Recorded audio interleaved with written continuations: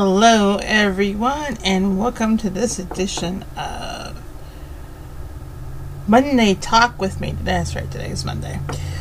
I am your host, Alexandra Mars, and welcome to my show. If you're new, welcome. If you are a returning listener, thank you. I appreciate it, and I'm glad you're aboard. Yay! So anyway, that's how I feel right now. Yay! So anyway, give you a little background about me and what my show is about. Is I talk about disabilities and how that affects my life, and then issues that are going on in the world as well. So you get basically about a little everything. I also talk about my writing. I haven't done anything over a month because I've been sick, but I talk about my manuscripts and stuff like that as well. And speaking of that, I still have this nagging cough due to my asthma. Okay, it comes for me as an asthma attack, as a cough. My sinuses are settling down finally. So now when I sneeze, snot goes through my nose. I know you didn't want to hear it, but you know, we're all human. Instead of going down the back of my throat and really causing a really bad asthma attack. So, I'm doing better. Now I'm just kind of like trying to keep myself well and making sure my nose don't swell up, because that's what it normally does and triggers all that stuff to go down. And so I am trying to hold out for 2 weeks, but I'm thinking about calling my rheumatologist's office and seeing if I can get in a little bit earlier to get my biologic. For those of you who don't know, I have rheumatoid arthritis throughout all my joints, from my jaw down to my neck, through my toes. There's a joint, it's got it.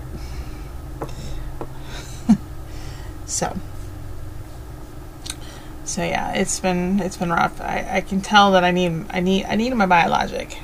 So anyway.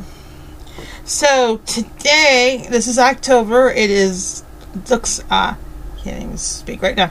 It is Dyslexia Awareness Month, and yes, I do have dyslexia. I have all three of the D's. So, I have dysgraphia, and I don't know how to pronounce the math one. They all start with D's. I don't do math, let's put it that way. I know the basics of math. I know how to add, balance a checkbook. I know multiplications. I know how to divide. And basically, I use a calculator to make sure that when I do it in my head, it is right, because I can be about a number off. And that's about it with math. I like math, but computing math back out acts like I don't understand math, which when I do, it's a weird concept. I need to talk about that one. That'd be a good subject to talk about this week. So not this week, but this month. Yeah, October is Dyslexia Awareness Month, where people try to talk about it and bring out some more attention to parents, educators, to general public, and also adults who are dyslexic like me. Alright, so I will be, in the first segment, I will be talking about that. The second segment, I will be talking about what happened to me when I went to see my hand surgeon. I'm not happy about that, but you'll find out in the second segment. In the third segment, I had promised to talk about Supergirl and my thoughts. One thing about Supergirl, I went back and to watch last week's episode before the app went crazy. And I noticed last week it was trending in the shows. When you go to the CW and you can go to the trending, you see all the shows that are still trending, and it had now finally got back on there. So I think people have realized it's on and they're watching it, or they're going back and catching up with the episodes that they missed. It's been crazy. So yeah, I need to go back and finish last week's episode. So, yeah. But yeah, I just wanted to say that because I think I said on my last thing about Supergirl that she wasn't trending, and she wasn't, and now it's like I say something that's like, now she's trending.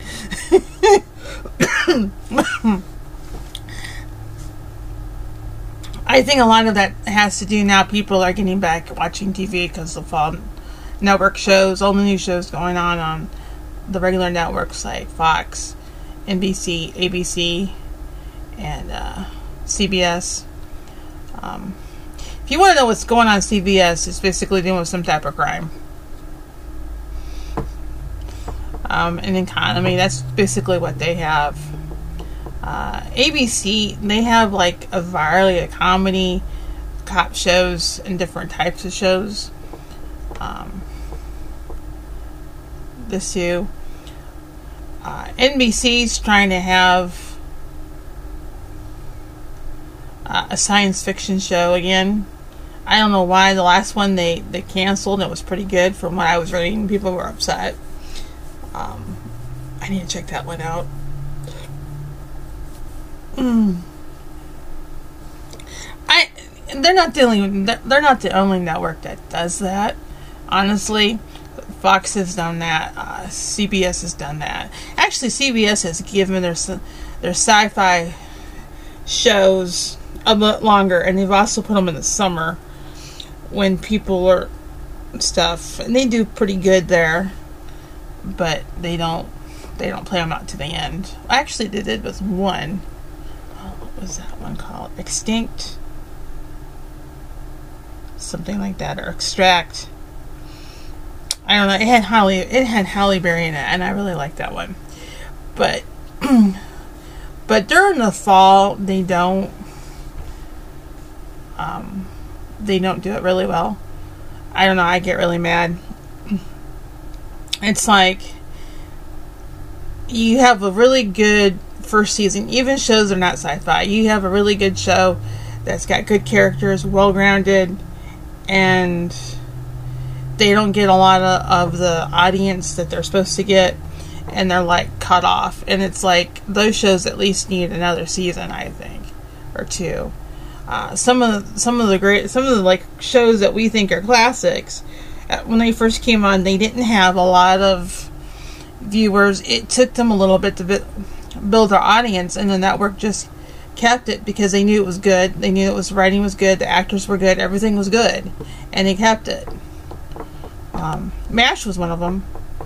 But actually, somebody and a wife from one of the executives told them that they needed to keep the show.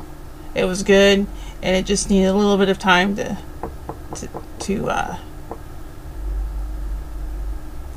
if I remember that correctly, yeah, it just needed a little bit of time to find its audience, and it did. And it became like one of the greatest shows. If you like MASH, I don't really care for MASH, but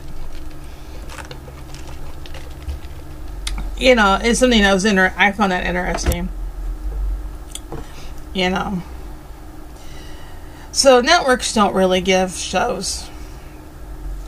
I don't think they really give shows. And then especially what gets me about, you have a sci-fi show.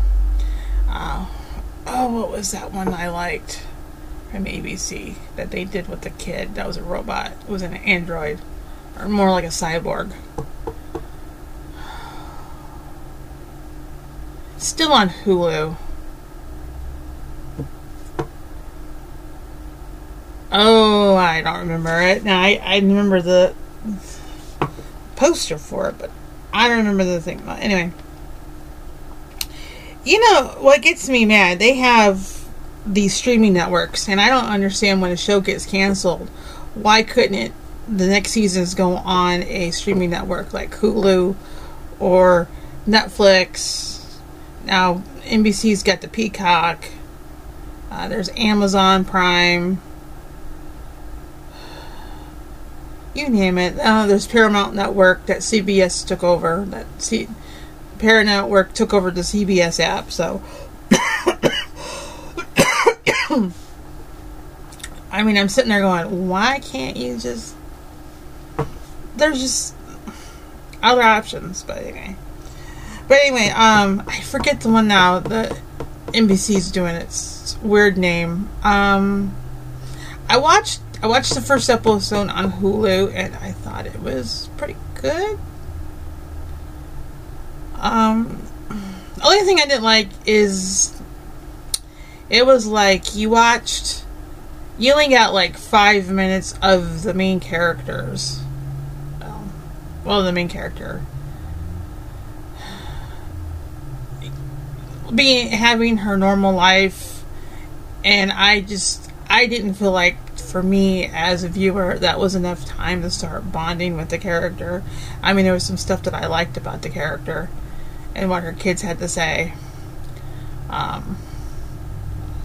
And then we went into the action and boom, take it off. It's non-stop action. If you like non-stop action, then there you go. I think it's a good show to check out. And if you have Hulu, it's available on Hulu. I think it also might be available on Peacock as well.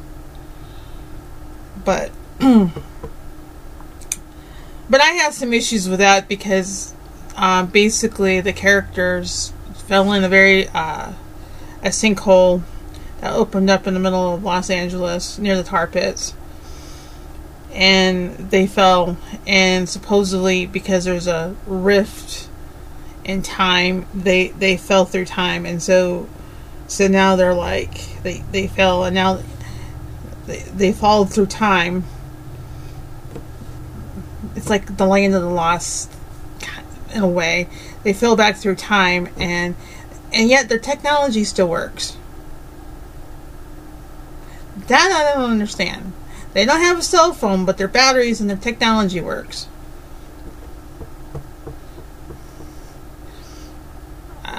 I don't get that one.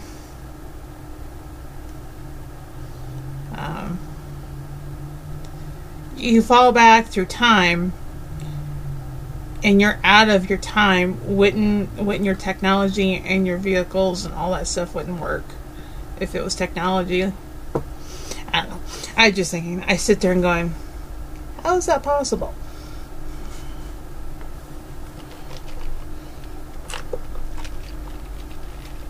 Just me thinking, folks. Just me thinking.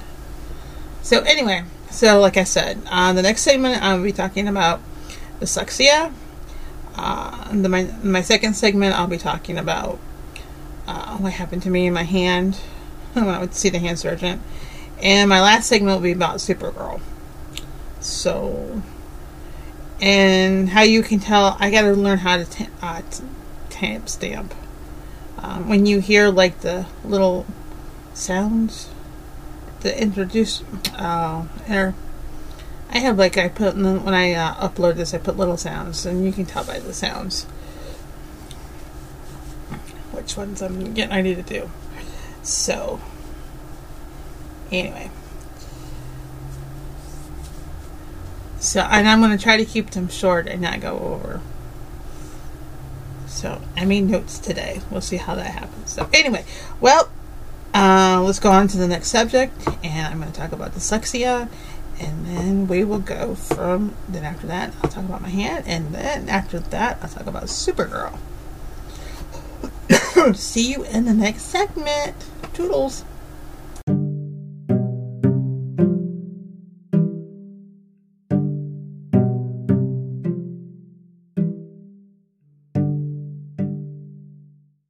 Alright, everyone. Welcome back to my first segment.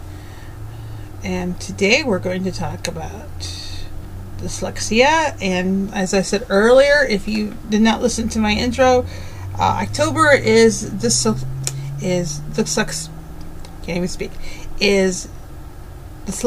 Awareness Month. Alright. And so all this month I'm going to be dedicating at least one segment to dyslexia. Yeah, I still have this nagging cough. So I decided over the weekend, I I recorded like a couple episodes, and I didn't like where I went off to. I was also when I recorded them, I was also emotionally upset, which that didn't help. So I decided just to go with the basics and ask the question, what is dyslexia? I went to the link called dyslexia.yale.edu. Good resource to find out exactly what is dyslexia. They have some good articles. They do research. They also do studies, and to help parents and people.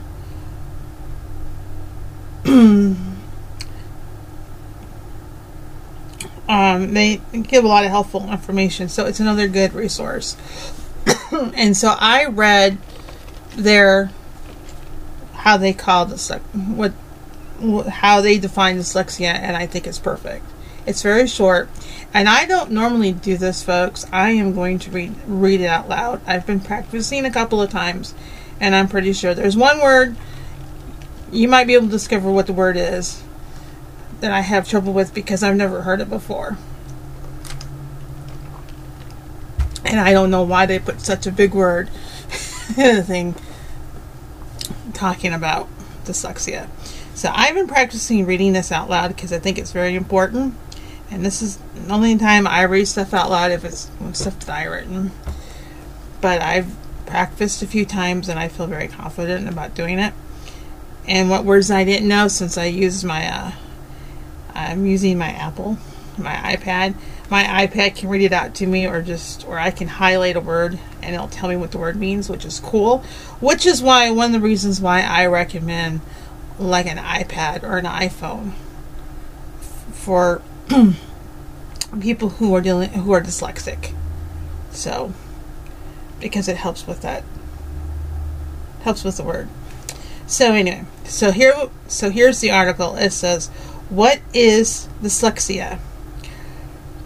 Reading is complex. It requires our brains to connect letters to sounds, put those sounds in the right order, and put those words together into sentences and paragraphs we can read and comprehend. People with dyslexia have trouble matching letters that they see on the page with those sounds of letters and the combination of letters that make. And when they have trouble with that step, all the other steps are harder.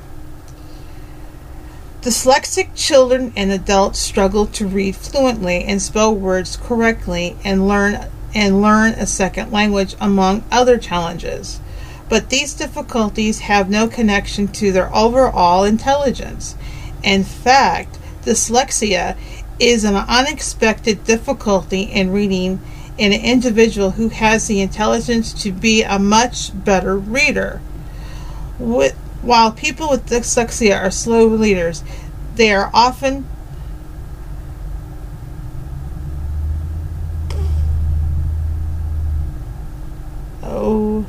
we come to the word paradoxically. Yay, I got it. I'll read this again.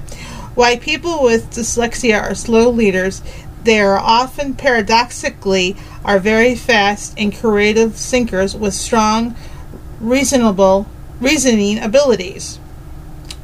Alright. I still didn't get that right. We're going to do another. We're going to read this. I'm going to read this again. While people with dyslexia are slow readers, they are often paradoxically very fast and creative thinkers with strong reasoning abilities. Dyslexia is also very common, affecting 20% of the population and representing 80 to 90% of all those with learning disabilities. So scientifically, research has shown differences in the brain connecting between dyslexic and a typical reading in children, providing a neurological base for why reading fluently is a struggle for those with dyslexia. Dyslexia cannot be cured, it's lifelong. But with the right support, dyslexic individuals can become very highly successful students and adults. Alright. Now, hopefully I read that clearly. I didn't read too fast. If I have, I apologize. So, anyway. If you guess the word is what the word I got stuck on is paradoxically. Hey, I got that right again. Woohoo! I don't understand why they had to use a big word. I really don't. Okay. Anyway. So, I want to read that because I think it gives a very good explanation of what reading is and what dyslexia is. It's basically brains connecting letters to sounds and then making the word out of them. And I have hardly no phonics. I have very, very, very, very little phonics. I have more phonics now than I did in school. Let's put it that way. I've learned to sound out words. I've tried. And sometimes I get it wrong. But it has helped. Now, for me, if I had the extra money, I know what I would do. I would find me a tutor and I would just learn the basics all over again. And see what I remember and see what I know and what I don't know. But I can't afford that. So, anyway, I'm looking at my notes here so I don't go off the rabbit trails with the ADD. Yes, I have ADD too. Alrighty. So, anyway, yeah, for me personally, finding connecting sounds like that word paradoxically, I looked at that word and had no idea when I first saw that. I'm like, what the hell is that word? And why did they use it? You know, and so what I did is I had my iPad read it to me and I heard the word, and for me to keep saying it, I had to hear the word over and over again to how to pronounce it. Because I just see letters. I don't see, it's not a word I use, and so I just look at it and go, paradoxically, and it's spelled really strange too, so it's not like I can figure out in a big complex word, find little words that come together and maybe help give me an idea of what the word might sound like. Anyway, and another thing that I'm really proud of myself is sometimes when a dyslexic person like myself reads out loud, will sometimes stammer or just can't get the words out because our brains are having a hard time processing the information as well. But I didn't really have that problem until I came to paradoxically. And you know what? And I'm not ashamed of it anymore because it's just the way my brain works. If people want to make fun of me and ridicule me, that's on them. That says more about the character than it does me. That's the way I look at it. I've had enough of that. I was treated like that in school. I don't need any more of that stupid stuff. I can go suck on an egg. And it's taken me a long time to get there. Yeah, does it still hurt? Yeah. People are sometimes stupid.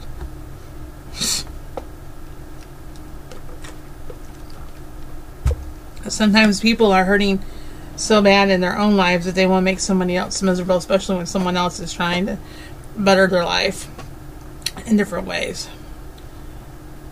And they don't like that. They want everybody to be miserable.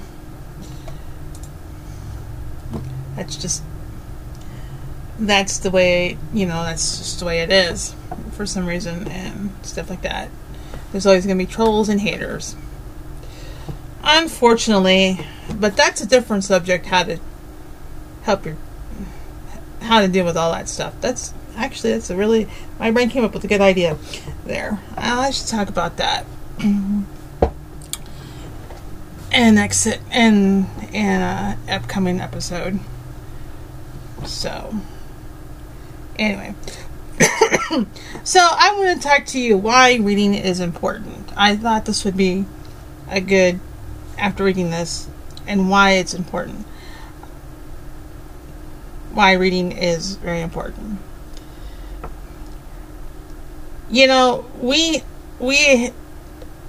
Reading is the only way that we download information into our minds.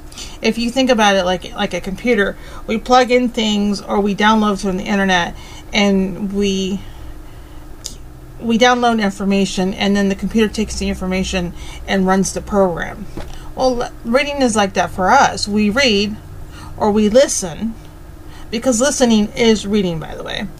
I don't care what anybody says about that. They can go, if they have an issue with that, they can go suck an egg. Yeah, I'm just in one of those moods. So reading is the only way that we get information besides listening to stuff. Like if you hear like a topic on the, like in the news, like on your local news for 15 minutes, or you're reading, and you want more information about that particular subject, what do? You go research and you go look up stuff online, or you go to your library and you pick out some books, or you find a book online to read that's for free.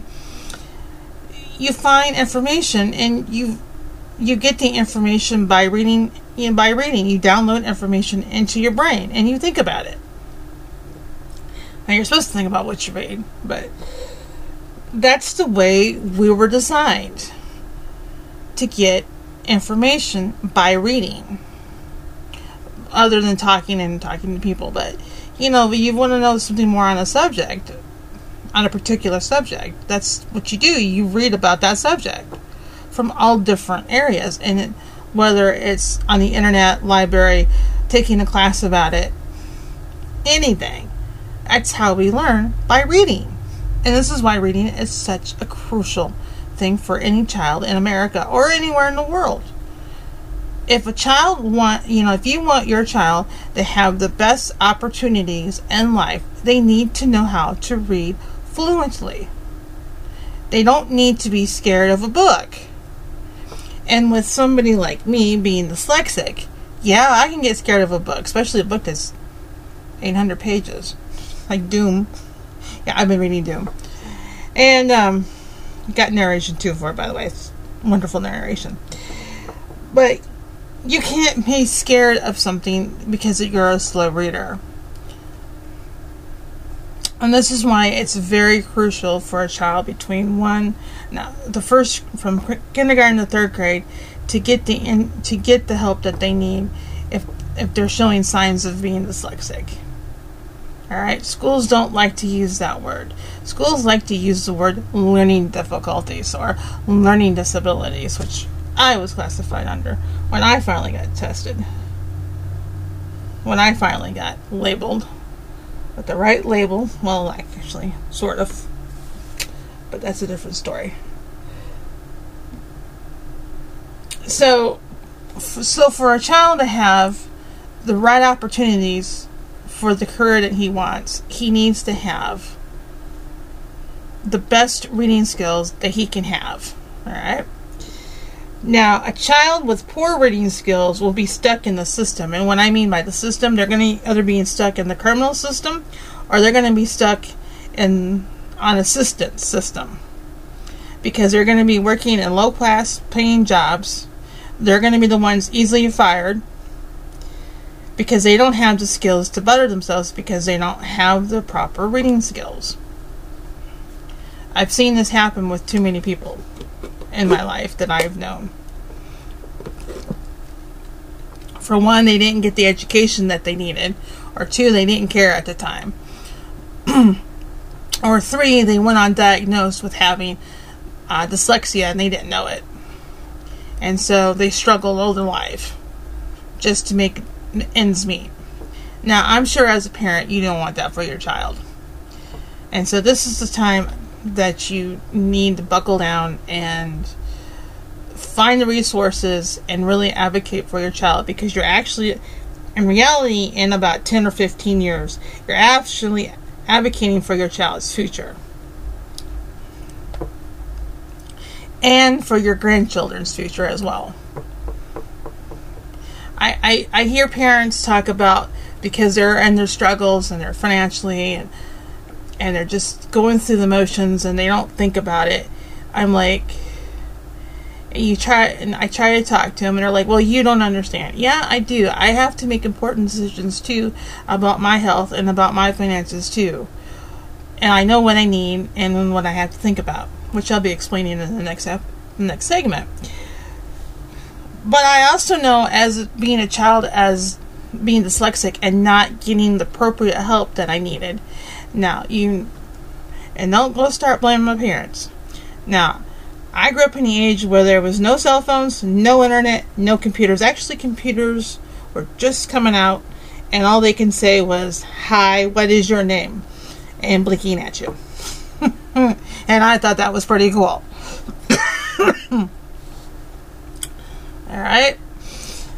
So, finding anything about having learning issues was the mercy of the school and what the school thought about you. And since I had rheumatoid arthritis, on top of it, they didn't think I was going to do that much with my life. They just thought my life was over. Yeah. That's what I remember. That was the things that I heard through the gossip. Sometimes I'd hear things when I wasn't supposed to. So, yeah. It's one reason why I hated going to school. But I like learning, and I still love learning. And I still love reading, even though it sometimes can be difficult. So, but like with the iPad, I can have stuff read to me. I have my Kindle. My Kindle can read stuff if I can't have the narration with the automatic thing, which I like. So those are, I would say for parents. Another thing too is your child may buckle because it's hard to learn technology. You should see me when I get a new software system. I'm the first week and a half, I'm about ready to check the computer out the window. But then I get it, and it's like, oh yeah, it works.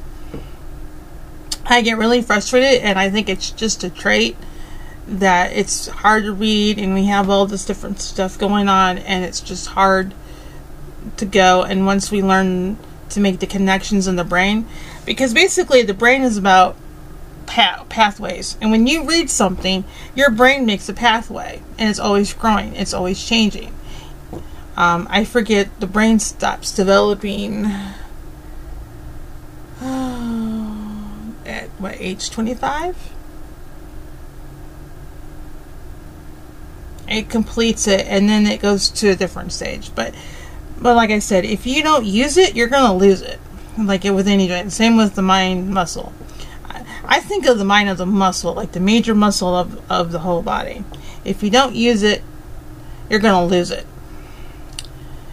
And if kids don't get those pathways open up and learn phonics, they're going to have a tougher time reading fluently and actually comprehending this and that. This and that. Now, I don't remember. I have to find some of my old report cards. I don't remember.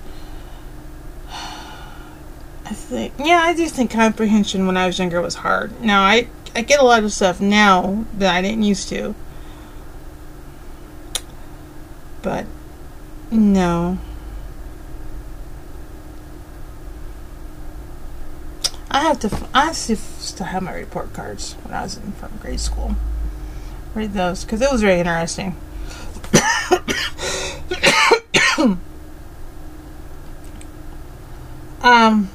Yeah.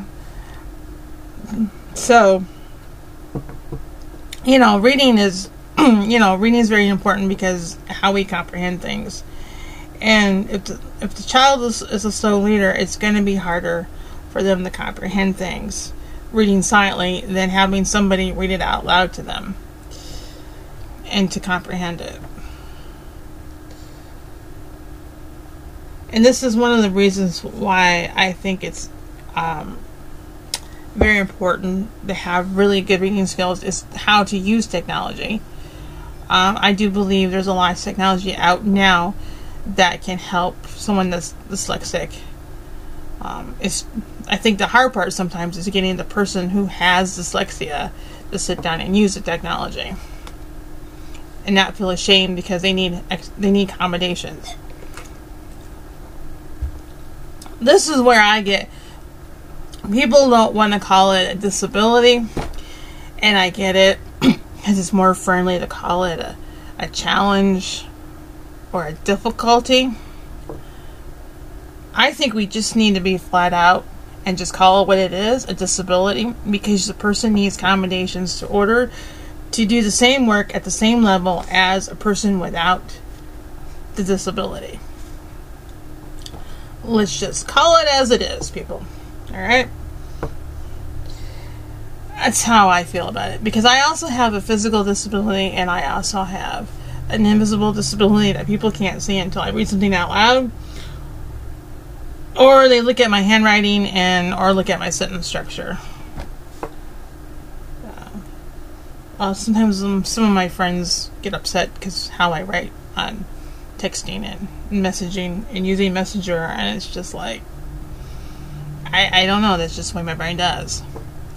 And I get it's hard for sometimes for people to figure it out, but I try to be clear and direct, and sometimes I feel like a shortened sentence is the best way for me and be grammatically correct and to be understood.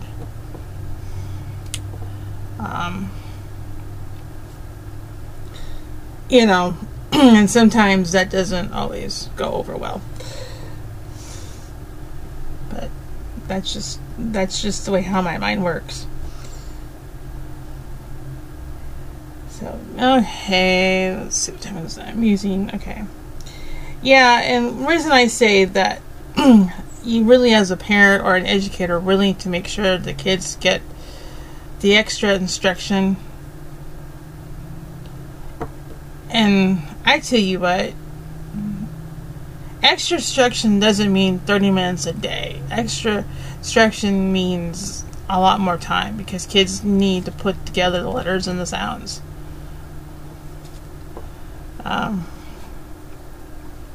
My teachers used to get really frustrated because they would say, well, you're so smart, quit being lazy. And I wasn't being lazy. Sometimes I still have this, not as bad. But I remember as a kid, I had this invisible brick layer. It felt like it was brick.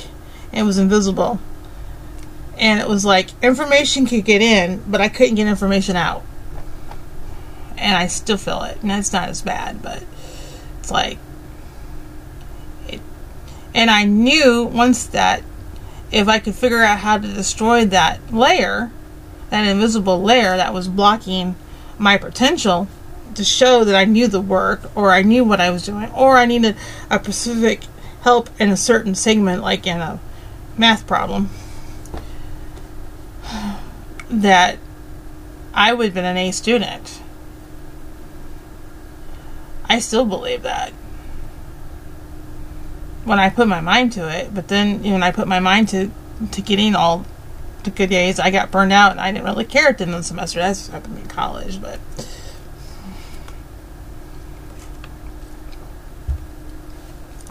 dealing with a physical disability at the same time, but that's a different story. But that's what I feel, and I think, and I don't think a lot of people who are dyslexic don't really talk about it. And how is, an able-bodied person with a good mind, an excellent mind, and there's nothing wrong with that, goes, well, just read this and you'll get it. Alright, I read that, and I don't know if I got it or not. Because if I put down the work and go, it's like I got to figure it out. It's got to go through all the process and get processed in the right way and categorized in the right way, so I will remember how to retrieve the information later for the test. And sometimes I don't get things right away. Or sometimes, due to emotional stress, what is overgoing in my mind with pain or whatever, it takes a little bit of processing to get through. It's got to go through that invisible barrier again. It feels like bricks. And I don't think people don't understand. I don't think people who don't understand because we don't talk about it. And I do believe a lot of the individuals, I think, probably feel the same way. There's like some type of barrier blocking their potential. And once it can be removed, they can shine and they can whiz on through. Because now they've got boom, boom, boom. They've got the drive, they've got the know-how, and now they can move, and now they can go as fast as they want. And if they get stuck on something or they feel that barrier, They've got the tools now to face it and handle it. I have heard, through the years, a lot of parents talk about dyslexia, didn't know about it, and these were parents who had money and influence. All right, these weren't like mom and pops working 9-to-5 jobs. These were parents that they had influence in the community, and then they talk about their child, and then they didn't know until they decided to get a tutor for their child and work with it. And it wasn't until the tutor discovered, oh yeah, their child has dyslexia, then found the right the right curriculum that helped them to push through that barrier and to get it open. And now they can do anything they want to do. Now they went from struggling and being one of the kids in the last, to get stuff like I was, first of the class, and then moving on in the class because they're really intelligent. This is one thing I like about that article I read. We can be much better readers if we have the right tools, which means we need the right tools at a young age. Now, I believe anybody, if you believe that you have dyslexia and you never got diagnosed and you feel like you have it or you've got tested, yes, you can still learn. You can still overcome it. I have. All right. I'm reading things that I thought I would never read. But I'm also using the tools, my combinations, to help me to understand it. Because I've always been better at understanding stuff when I'm listening instead of reading silently. I find it's better for me to follow along while listening to an audiobook. That's why I love Amazon's narration. I can sit there and I can listen to it. Or if my eyes get tired or whatever, I can still listen to the book. So this is what I really like. I also know a lot of people who like to read are also listening to a lot more while they're doing other stuff. So don't worry about it. And if someone makes fun of you because you want to listen to an audiobook, tell them to suck on an egg. They don't know what they're talking about.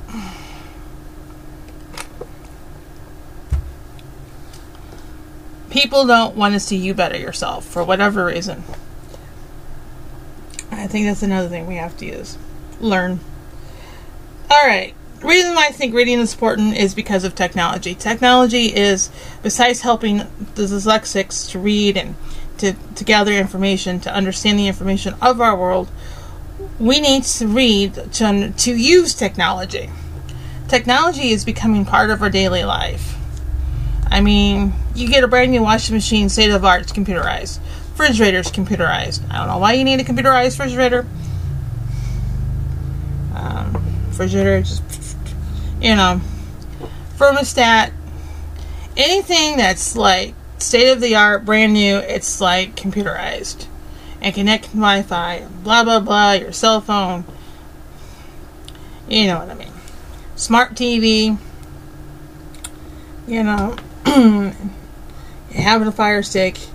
We have technology and we need to learn. And using technology requires people to read at some basic level. And if your child cannot read at the basic level, your child is not going to be able to use technology very well.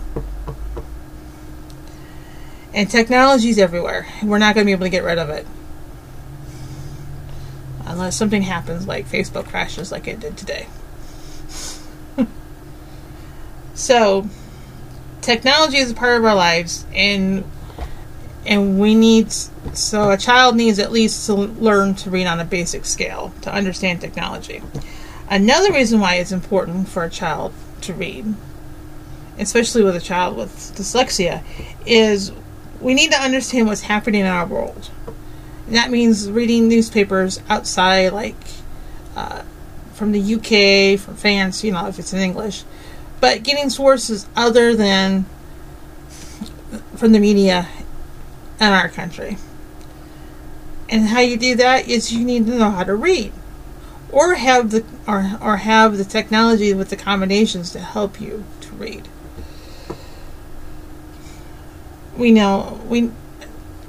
we just need to know what's going on in our world, and the only way that we're going to know that, besides having a 15-minute newscast every night from your local news, or watching one of the other major media corporations, because they only spend so much 10 or 15 minutes, about 10 minutes, 10 or 5 minutes on a subject. I don't care which corporation you watch. You know, you need, sometimes if you see a topic, like I have, you know, you need to know how to read so you can find out more about that topic.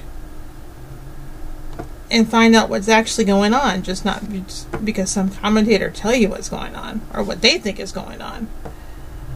But to find out for yourself. And the only way you can do that is by reading. And my last point about reading is to simply enjoy a good novel or a good story. That's really important. I see a lot. I've talked to quite a few people who are dyslexic, and they hate to read. Because they remember reading being hard and slow, and they remember all the negativity towards it. They don't have any positive association with reading outside of the classroom. And I think this is very important. This is why I think if you can't afford an iPad, at least get a Kindle that has the reading technology. Don't get the Kindle White crap. Get a Kindle tablet. Alright? I get it. Things are hard. You gotta make your choices. But at least that way your child's reading and has the capability to read and follow along. Alright. So, you know, you can also get, you know, an iPhone. The iPhone's got a really new updated version. I don't know if it works for the iPad. I don't have an iPhone. But they recently upgraded to 15 iOS. I forget what it is. But the new update is, this person had an iPhone and they were like reading out of a book and they took a picture of it. And then you slice it. It highlighted it, and then you tapped it and you swiped and it read it to you. It was cool, man. It was cool. It was like a page. I'm like, cool. I'm like, that could be really nifty. I was thinking, man, I was hoping my iPad could do that, because I swiped it and it read it, and it was really cool. It read what's on the page, and it was like, wow. It was a new update, so it was like free, so you just had to update your software, and I was like, cool. I was really excited about that one, if you can't tell. But that's just another tool in your child's belt to get the information so they can learn, and to know what's going on in their world, and to show the teacher that they know what's going on. But anyway, back to the thing. But to enjoy stories, to enjoy the love of reading, of finding a book that you really love and you want to read and know what's going on. You know, if a child, I don't care whether the child is not dyslexic or is, if a child doesn't have the love of reading, a child is not going to have the passion for learning. Just to figure out what's going on in their own world, and not to accept whoever's telling them a bunch of stuff. Alright? People need, and how you create the love of reading is you find stories that your child can connect to, and give them an environment that it's okay to be who they are, and then they have an issue, and it's okay for them to use accommodations even if they're having trouble at school. And I think one of the best ways for parents is you sit down and you read to your child. If you don't even have the money for an iPad or a Kindle or a Kindle tablet, because I know that can be expensive, especially the iPad, the best way you can help your child, the best way I think you can help your child, is you go down to the local library, you pick out a book for yourself, you go in there and you help him pick out a book that he would like, and maybe he has to pick out a book a couple of grades from him or whatever. Or you decide to pick out a great, book that he'd like for his age. Read it to him. And tell him there's nothing wrong with it. Read it to him. Because one thing that amazed my teachers when I was in school, when they would read something, I would be the one with the best questions or the best analysis of what was going on. This is what confused them out. I remember one time the librarian was reading a story that I really liked, and I got really into it. And I remember seeing how everything looked in my mind and all this, and blah blah blah, and I didn't normally get called on, but for some reason she called on me, and she wanted my thoughts on the matter of what we read. And I told her, and everybody looked at me. I was like, I thought I said something wrong. And the librarian was really impressed, because I didn't normally say anything, or if I did, I just didn't say a lot, because it was hard. But I got really into it, and I just was able to express myself very well, because I had the tool to help me. I was listening, and I didn't have to worry about reading and following along and figuring out what word it is and blah blah blah. I didn't have to worry about being called on to read out loud next. I hated that part, but anyway. But I just had to sit there. I didn't have a book, and I just had to sit there in my mind. And I really liked the story. I actually remember the story. I just don't remember the name of it. Crazy, right? And they were shocked, and then we had to read a story on paper, and then I got the same question, well, why didn't you put that much material in about it? And they got really mad. That was like the next thing. It was because when I had to read it silently, I couldn't figure out the words. I couldn't figure out the meaning or the comprehension, because I had to figure out what was the word and how to put the word together and put the sentence, instead of enjoying what I was reading. Now, if someone had took me aside and read it out to me, that would have been a different story. But back then, they didn't do that.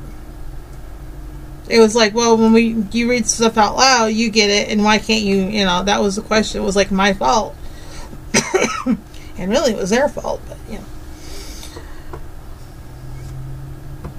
And so, growing up in an environment that, I was not wanting to go and read a story. And it was very hard when I did have to read a story to find a story that really gripped me, to make me want to keep reading it, because it was hard. And it took me, like, a long time to read. Unless I found something that really gripped me. Then it was like, yeah, I'll read it. But that was very hard. And that was not until I got older, until I started wanting to read. But I enjoyed stories. I loved stories, and I liked it. And I wish that was one of the things that my parents would have done for me, on not knowing what was going on, because back in the day they didn't do that, but would have just read me some more stuff, despite my age, because I think that would have helped a whole lot more to get it. But I had the joy, but I have, because I always wanted to be a writer, I've had the love of reading and love of stories and how characters develop and this and that. I've always loved that.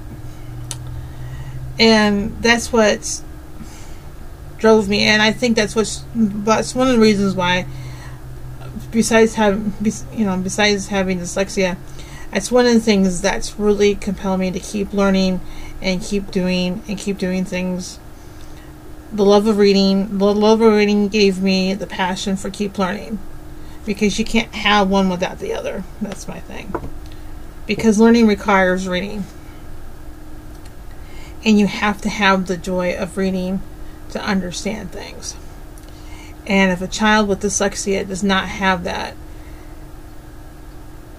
they're going to struggle in a lot of different ways, and it's really hard for me to like really describe what ways they would be, but they would be in their career, being stuck in poverty, and maybe going into a life of crime, getting into drugs, making the wrong choices because they feel trapped and there's nothing else for them to do. Yeah, I've seen it. Or getting pregnant at an early age. I mean, there's all sorts of things, and I don't think there's enough of people like me talking about this stuff and making parents and educators aware that it's important, because if you don't reach them now and tell them it's okay to use accommodations and give them the love of learning and the passion for, give them for the love of reading and the passion for learning, they're not going to grow, and not in the ways that they should. And help them fight the negativity of being, that's another thing I can talk about too, negativity. But it all starts by giving a child the love of learning. The love, not love of learning, but the love of reading. I don't care if the child is dyslexic or not, but especially if the child is dyslexic, the love of reading needs to be instilled. And you may have to fight with your child to get them to sit down and listen to a story. And you may have to fight, and you may want to pull out your hair and scream and all that, but when that child is an adult and living out on his own and having the career that the child wants, then it's all worth it. These battles will be worth it.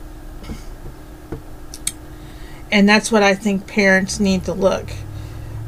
Not just what's going on, but the long-term outlook of where they want their child at when their child is ready to make their own life, have a career, start a family. Because the decisions you make now will eventually affect your grandchildren. And I don't think we think like that anymore. What kind of world do we want? What kind of world do we want our grandchildren to live? What kind of things that we want to install into our children, and that way they will teach their children. We used to think like that, but we don't anymore. I wonder why. Anyway. So that's what I wanted to talk about. I wanted to talk about technology, reading, the love of reading, why reading is important, and I think I covered what I wanted to talk about without going too many rabbit trails. And I have a feeling this is going to be another long podcast. I've been trying to keep it down, but that's okay. Can always come back to it. So anyway, well, I am going to leave it from there. My next segment, I'm going to talk about my hand and what's going on with that. I'm going to try to keep that segment under 15 minutes, but I don't know. So anyway, I will see you in the next segment, and thank you for listening to segment 1 on dyslexia and what it is and why reading is important. And I hope it was very helpful to you. If you'd like to contact me, please contact me through my website, alexandramars.com, through the contact information. If not, my email address is alexandramars@aol.com. Like I said, if you can't remember that, you can always go through my contact information on my website, alexandramars.com. And I will catch you in the next segment.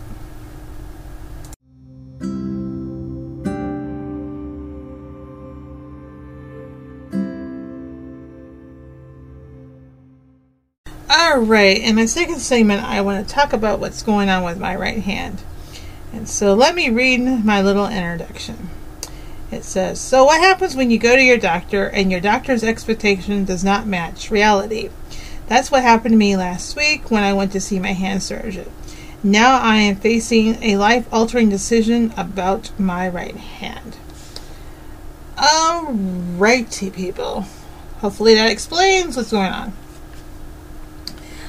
Like I said in my first segment, I have rheumatoid arthritis, basically from the jaw down. There's a joint, it has it. And it's always been worse on the right side than the left side. I don't know why. I think it started on the right side first and then moved to the left. That's what I think. I don't know. It's just been one of those things. But anyway. So, I also, this past summer, I was also diagnosed with Dupuytren's contracture. And basically means the muscles in my pinky, my ring finger, and my middle finger, the muscles are contracting and forcing my fingers to go down and to bend into my palm. And it also creates tumors on the tendon. Yeah, the long tendon in the palm of the hand, and which is happening to me. So I also have joint damage in my knuckles. So my fingers don't go completely straight anyway. So basically, I've been in therapy since most of the summer. I've been in therapy at least 2 months. And because I was sick in September, I missed like two or three sessions. I forget how many I missed. And it completely messed me up about doing my exercises at home and all this because I was coughing and spitting up stuff and grabbing stuff and all that stuff. And I was actually worried when I went back to my last therapy appointment that I was afraid that my hand kind of went downhill a little bit because I noticed how I was going back in the old way of using my hand and I had to stop myself. And before I got sick, I wasn't doing that. But it turned out that I actually got more joint movement back, which I was surprised. I was going to take it. So my therapist was really happy about that. And then I went to see my hand doctor. I was not happy. And I'm still not happy. And I might get a little emotionally upset. And some words may come out of my mouth that I don't typically use. But I feel where I'm in control of myself. So, I will see. I have no way to go beep. Unless I do it myself. So, anyway. So I had my appointment. And I had like, in September, I had to reschedule my appointment. No, it was the last day in August I had to schedule because they called back and said that the doctor was going to be out of the office until the 9th of September, and they wanted me to come on the 9th. And because of other issues going on in my family, I couldn't do it. So I had to go, so I took an appointment like a week later after the 9th on the 16th. Well, because I was so sick, and because I went back to my family doctor, and because of their protocols, I had to get tested for COVID again after being tested like a week after later with COVID. That was crazy. And so, because I was tested for COVID, I couldn't go to therapy, and I couldn't go to see the doctor because they gave me a piece of paper and told me I had to wait, which I knew I didn't have COVID. But I had to follow the protocols, and I did. So to be on the safe side, I canceled my appointments and stuff like that. Just told them I was sick. I didn't really want to go into like being tested for COVID. And the reason I didn't tell my doctor's office is because I knew I didn't have COVID because the first test I had told me it was negative. It was just a really bad sinus infection that moved down into my lungs and was causing my asthma to flare up. It's crazy. So anyway, so I missed that appointment, and I had to push it back until the end of September. So I went in there. I was only in his office for less than 30 minutes, like 10, 15 minutes to see him. And he looked at my hand and said, well, point blank, I don't see no improvement. Alright? I've never had a doctor to tell me that in my whole entire life. Now, this is why I don't like hand surgeons. Not hand surgeons. This is why I don't like surgeons, because surgeons basically they have two ways of thinking. It's either therapy or surgery, and if surgery don't work, it's therapy. I was mad. And then he was asking me about, well, what do I think? And I'm sitting there going, and I was in shock, and so I wasn't really thinking, I was processing everything. And I'm like,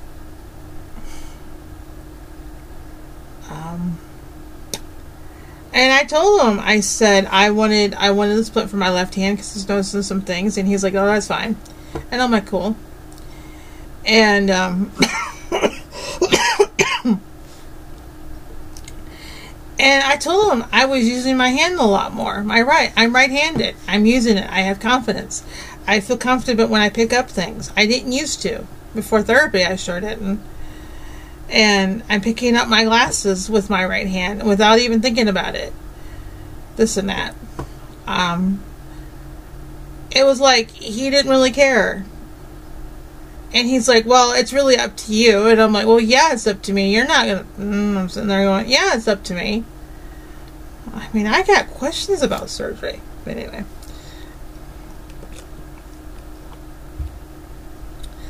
And then I was talking to him about the tumors because my tumors are growing. And so I'll tell you why I'm confused. Not confused. Why I'm mad. I am a little confused about some things. Alright. So this is 21. Alright.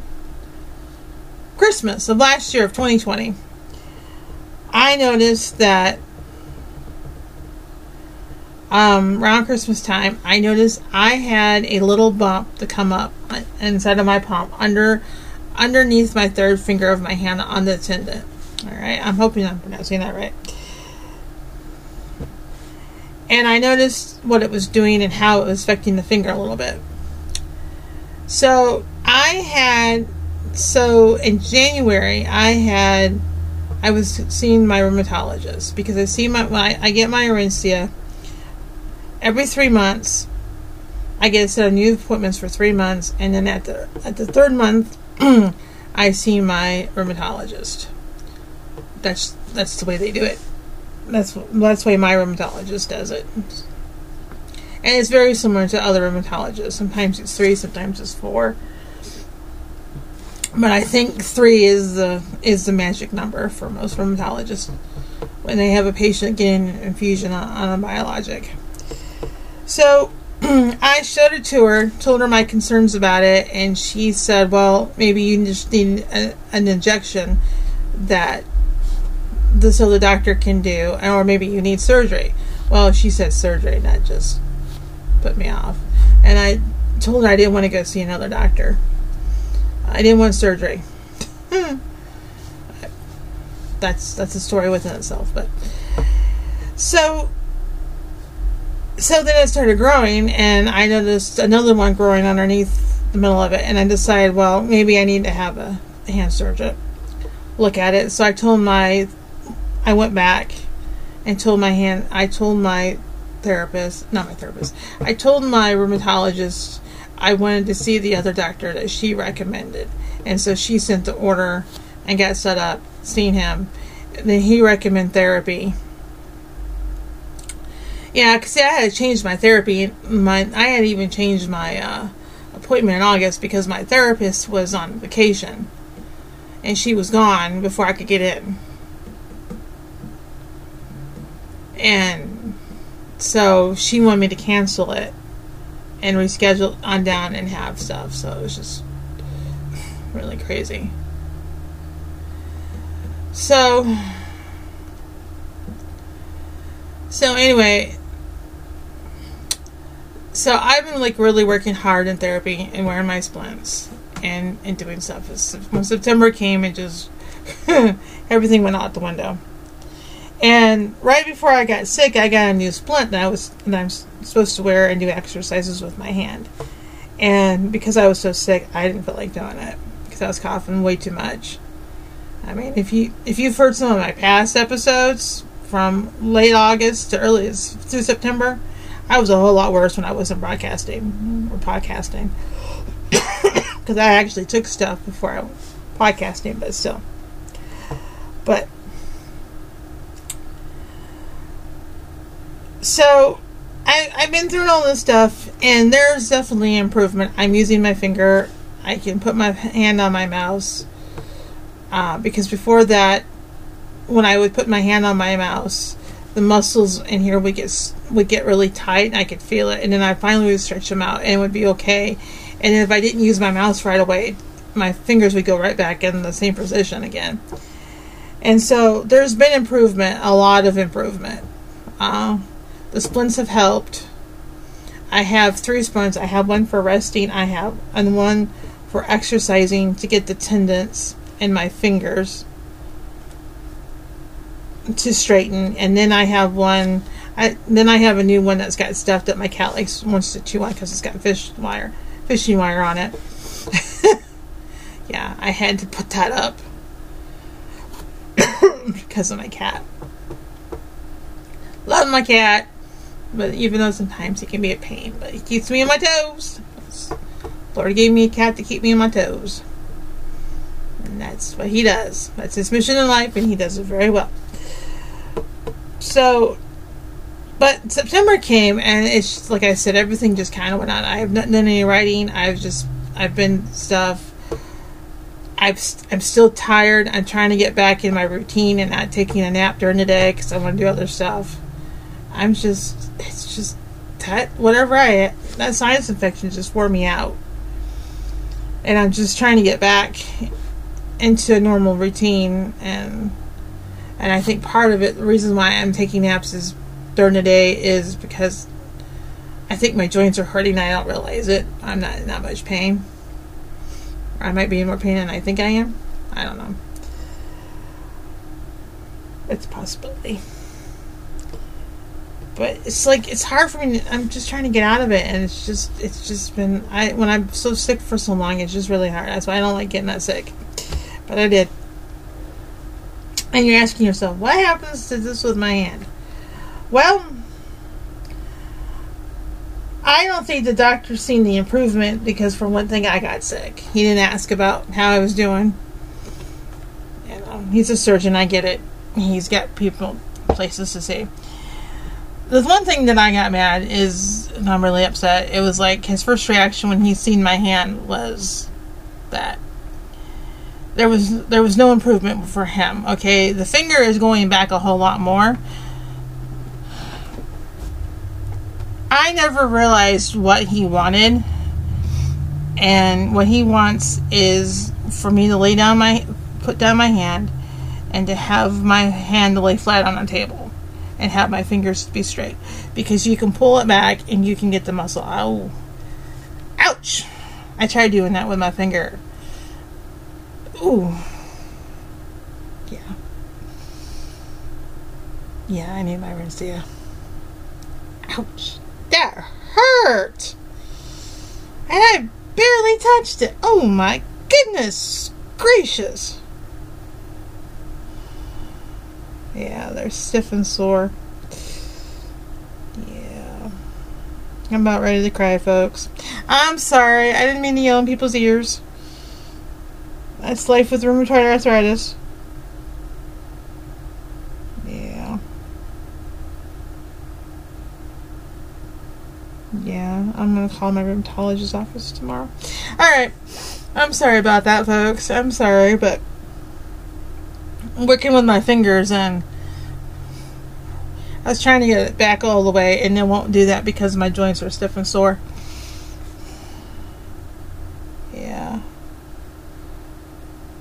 Yeah. Now it wants to go back, but it's not liking it. Okay. Something I need to make a mental note after I get done podcasting for my therapist.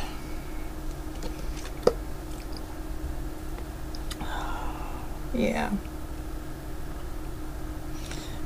But anyway, basically, what I was saying before, I pulled my fingers back and hurt them and realized how much they're hurting now. Ow! Yeah. I'm telling you, finger pain with rheumatoid arthritis is not the greatest fun to have, okay? And if I left everything alone, I would not be feeling the pain. Urgh. But anyway, so basically he wants a straight finger. All right, that's impossible because my fingers have been like this for years. I don't remember the last time that my fingers were straight. Probably when I was a younger woman. All right. I don't care about looking normal fingers because the way my joints are now, they're not going to be normal. I think my joints are also playing in the factor that my fingers won't be straightened. Yes, you can push my finger all the way back when I don't have pain from the RA, and I have a lot of function, and that's great. All right, that's wonderful. So it gives me hope that therapy will work eventually, getting the function back. Maybe not, I don't know, or give me more function. I have more function. I'm using my right hand more. I'm leaving my left hand alone and using my right. For an example, when I go in and when I open the refrigerator door, I'm not using, because I used to use my index finger and my thumb to open the refrigerator door, and had the other 3 fingers in a fist. Now I don't do that. Now if I catch myself doing it like I've done the last few days, I will stop myself and I will straighten out my fingers as the best of my ability, because I can straighten them out if I have something. See, this is the odd part. I can straighten my fingers out if I have them on something, but if I tell my fingers to straighten out, they don't do it. So that's the odd thing about the situation. But I have function, and that's what I want. He wants straight fingers. I want function. My fingers do work, and they do what I need to do now than they used to. I do see improvement. My therapist asked me what kind of improvement you see, and I'm sitting there going, I use my hand a lot more, but they want specifics, and I just can't give them specifics right then on the spot. My brain don't work that way. But I do. I can pick up things. I can straighten and grab things. I can grab silverware better. I can open up the refrigerator handle a whole lot better than I used to. I'm not relying on my left arm as much. I'm picking up when I go to the restaurant. Yeah, after I got done eating, I went to a restaurant, and I was sitting at a little table, and everything was on the right side, and I was grabbing the ketchup for my hash browns. Yes, I love putting ketchup on my hash browns. And normally I use my left quite a bit for that, but where I was sitting, I was using my right, and I was just noticing that I felt comfortable being in a crowded space with very little room, and I felt comfortable picking up stuff with my right hand, and I normally wouldn't have been doing that.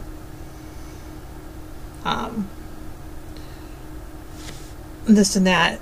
Glasses, when I'm drinking something, I've been using my right hand picking up stuff.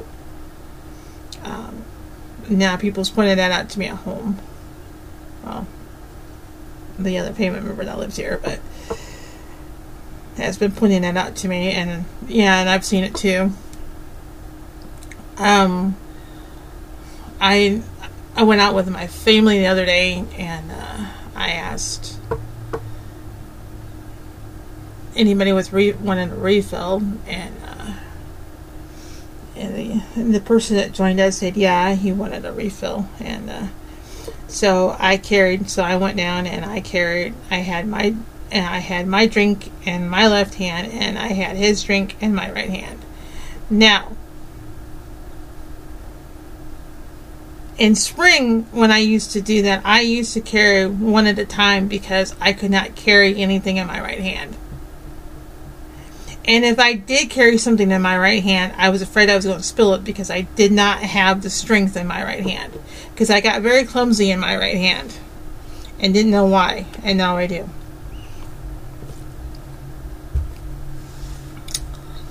So yeah, I got function back in it. So what do I say?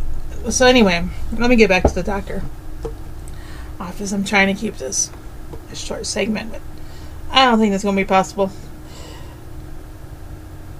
So basically, in the short doctor visit, and I hate wearing masks to a doctor's visit. I really do. But anyway, that's another story. He basically said, I have 2 months. He wants me to go to therapy twice a month. I don't know if I can afford that right now. He wants me to go twice a week for therapy. I really don't know that's even feasible. Anyway. And I come back end of November, and then he says if there's any improvement, we're doing surgery. And I just looked at him. Alright, I'm in shock. I'm going through all this. He didn't really answer my questions about the tumors, why they're growing. He was more concerned about the movement in my finger and getting my finger straight. I could care less about the finger. As long as I can move it and do a fist and grab things, I'm okay. It's the tumors that are growing. Because my therapist, the last time I seen her, talked to me about the Kerrigan. Oh, is it called Kerrigan? Or collagen. Alright. See, the tumors that are growing on, supposedly, that are growing on my tendon cord or whatever, is because they're forming because of the keratin that's found in your skin and your hair. What makes your hair grow, if I'm saying that word right. And if I'm not, please forgive me. It's just, I don't hear that word that often. So she's wondering because they are growing. Because now it's going to be about a year around Christmas, and now I have wonderful 3 tumors. I have the first one, the bottom one, and now I have a little bitty one growing on top.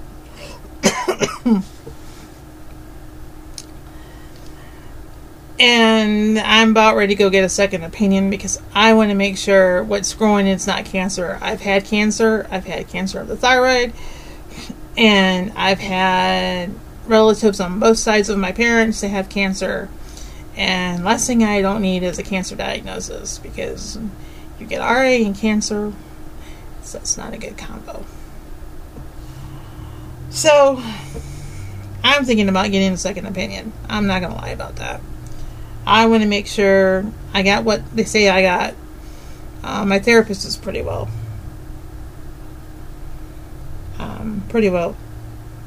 saying.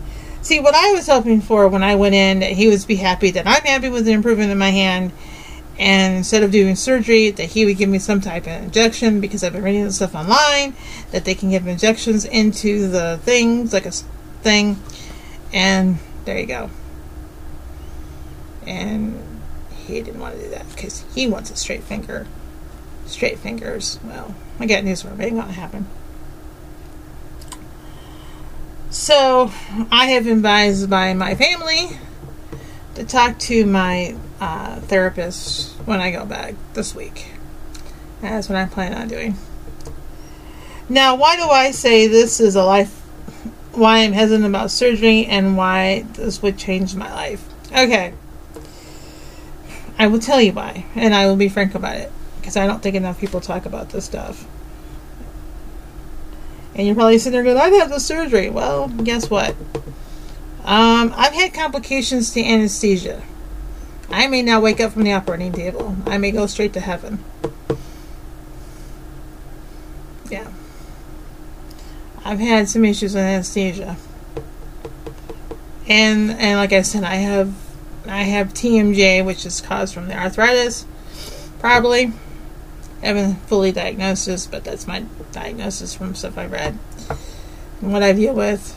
So my jaw doesn't open all the way, and you try to put a breathing tube. That's one reason why I got fully vaccinated, because I know if I got COVID, I would not be put on a ventilator because of my opening. I've come to that realization. And if they were able to find a skilled doctor that was willing to do it, doesn't mean I wake up.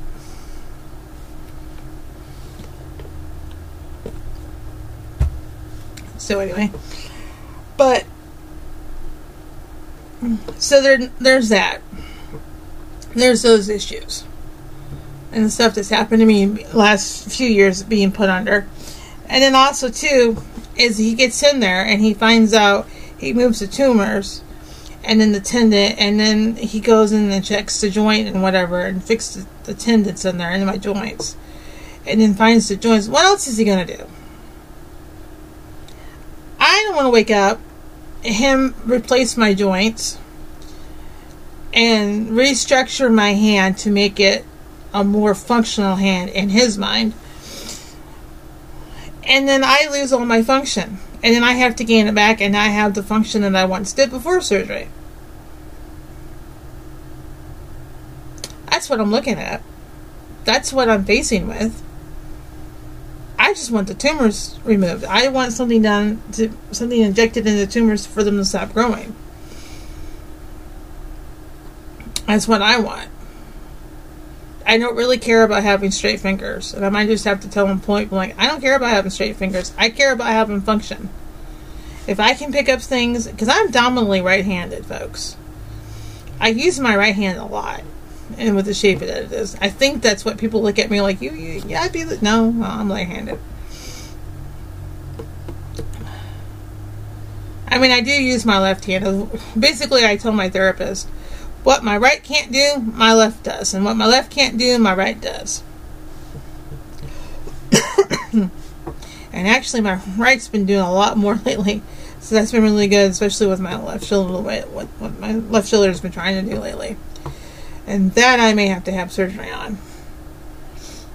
I haven't really talked about it. It's just one of those things, eventually I may have to have surgery on it. But not right now. So, anyway, that's why I say it's life altering. This is like a crisis point because now my doctor's wanting this and wanting that, and I'm just like, no. And this may mean that I may have to have a different doctor and find another doctor that will give me the order to keep on doing therapy for a while. Therapy has been beneficial. I went into therapy not sure what they were going to be able to do. I kept an open mind about it. It was the same way about my back. I wasn't sure. And it did help. It helped tremendously. And so is it right hand. And I think the best solution right now is, since I have the function, we know I have the function, and I'm gaining function back in my fingers, that it's going to take some time. And I think the best thing is just keep going to therapy. Doing my exercises at home, wearing the splints, doing what I need to do. And if the tumors become really necessarily, which I believe eventually I'm going to have the tumors out. It's just not having anything else done to my hand. So, yeah. And another thing, too, I'm going to tell people, you break my wrist and break my fingers while you're in surgery, I'm going to sue the butts off of you. Because people just like to push on them, and it's just like, no. It's like what I did. I just gently pushed my finger back, and it's just like, and it's still telling me it didn't like that. So, yeah, I'm looking at it, if I have the surgery, they go in there and they find the joints are disintegrated, or to the point that they can't hold the tendons, and they decide to do different stuff on there, and I come out wearing things on my fingers and all that. I've seen people who have surgery and what they can't do and what they can, and how their hand is and how long it takes them. Even a normal person that just had something that happened to them. It's a mess. And now I can just about imagine Me with having an RA and having my hand in one position and fingers, oh, goodness gracious, I probably wouldn't want to be around myself. So, you know, I'm more like, let's just fix the tumors, keep going to therapy. I'm willing to pay for the therapy because I think it's working, and I think I eventually would get back. Being sick has really put me off about a month, so I'm kind of thinking about maybe for the next few weeks going twice a week. I don't know. I've talked to my therapist. I'm going to give my therapist peace of mind when I think about the doctor. And she's probably going to tell me, you're not the only one.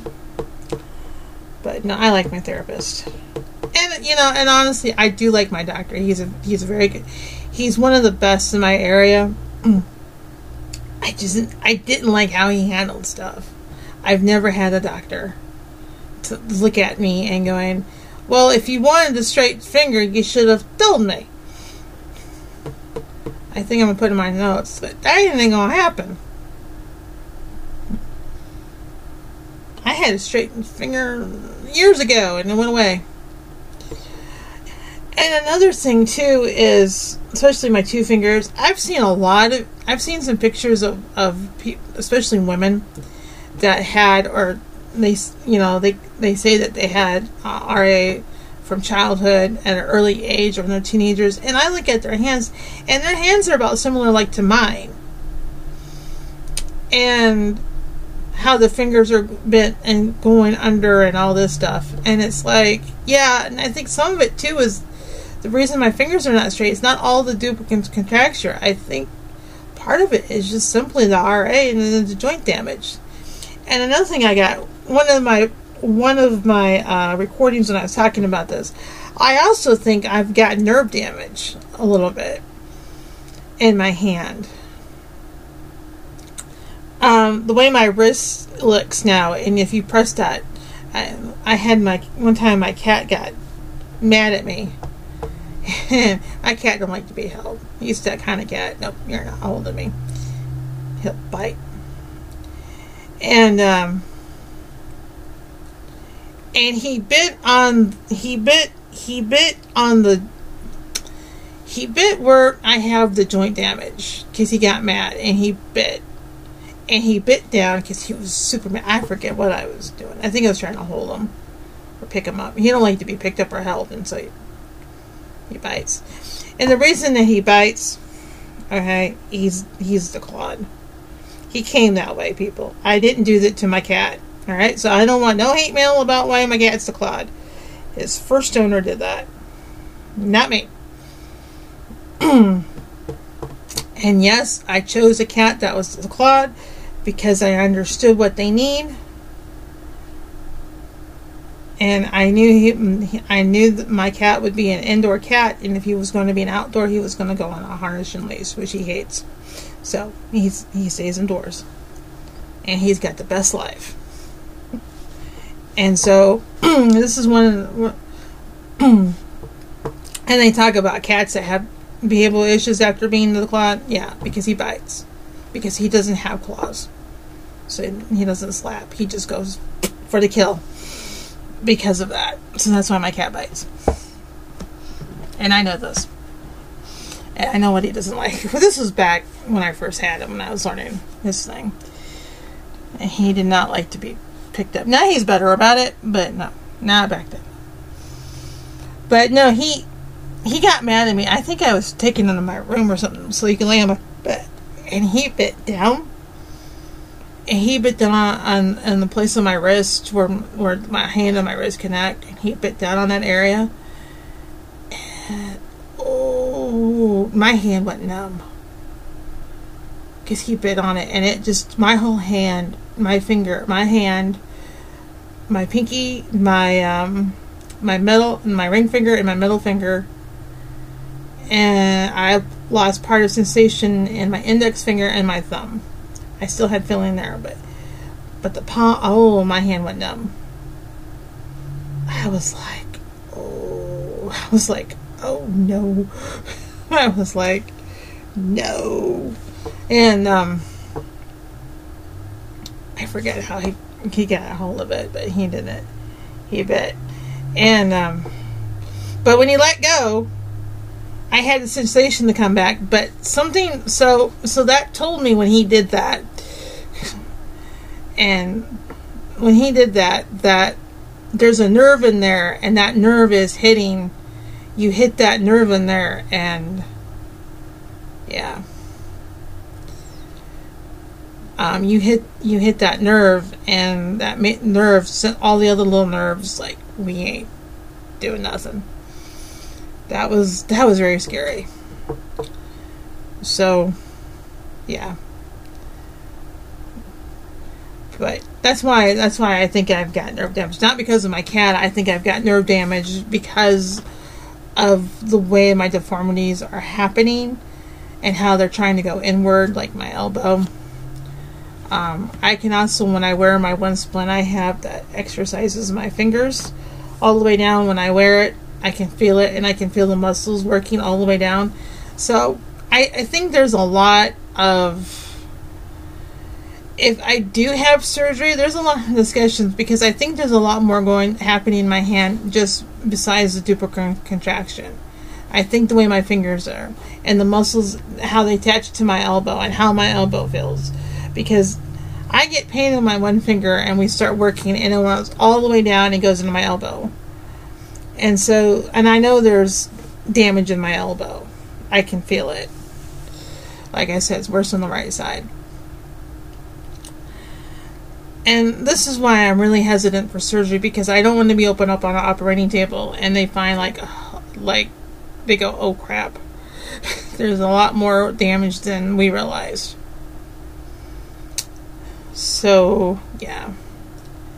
And I don't really have the money for all that wonderful repair job when my hand's working just fine and I'm dealing with life with it. So yeah. Yeah, just another one. Now, before I let you guys go on to the next subject, so my therapist has been working with me trying to get my fingers straight. Yeah, would I like straight fingers? Absolutely. But is it a realistic option? I don't think so. I know how long my hand's been. I'm more like, can I grab things, hold things, and not have to worry if I'm holding a box of cereal that's not going to fall out of my hand like it used to. Or if I'm washing dishes, if I'm holding a wet dish, I don't have to worry, or a glass, which I've done, go boom, let it go because for whatever, my hand got tired or whatever. I had that happen. And I had to buy a whole new set of glasses. Because I felt so bad, because it was just like, let it go. It's like I was holding it 1 minute, getting it dried, and went boom, right in the sink. And I think I also cut myself looking for pieces of glass. So, that's my life. That's my life. I mean, I've been cooking more and using my hand and feel more comfortable about cooking. And I did not realize that was affecting my cooking. Making stuff. I did not realize that until I started cooking again. A little bit more often. So this is, like I said, this is what I'm looking at. I'm looking at functionality. I'm not looking having perfectly straight fingers. If I can get more movement and get my fingers straighter, I'm all for it. Through therapy, not through surgery.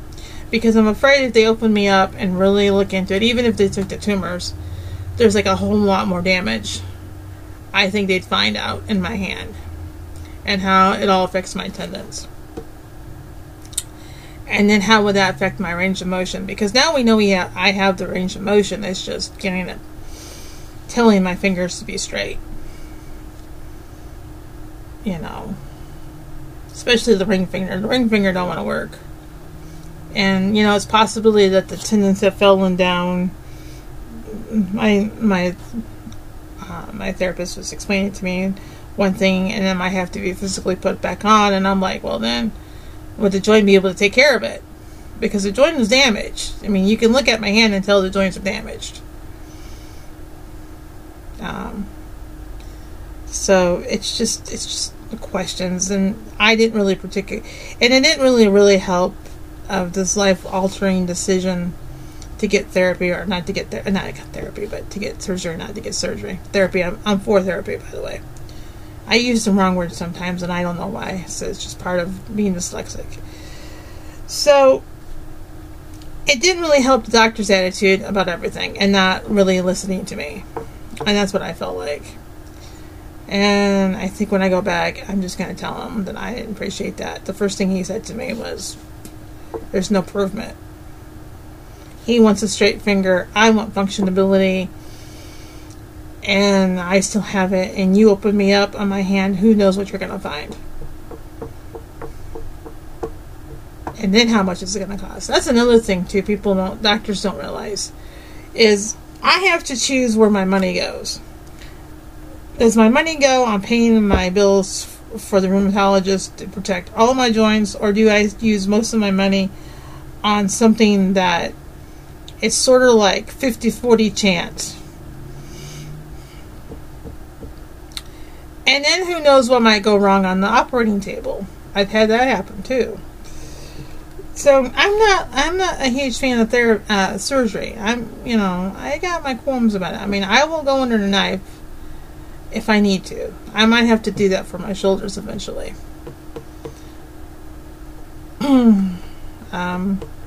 I don't really want to do that, but I might have to. For my hand's a lot more complicated. Now let me put it this way. Now, if I suddenly lost function in my hand, and I went to another hand surgeon, and they said, well, the only way to get it really back, to get some of it back, would be surgery, I would be all for it. But I still have functionability. I can use my hand. I'm okay. I'm okay not having straight fingers. I really don't care anymore. And if people want to look at my hand and go, ooh, and figure it out, that's fine. I don't really care.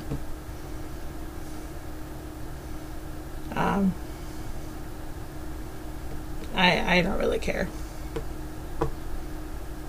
It's not about appearance for me. It's about functionality and keeping my independence on down the road.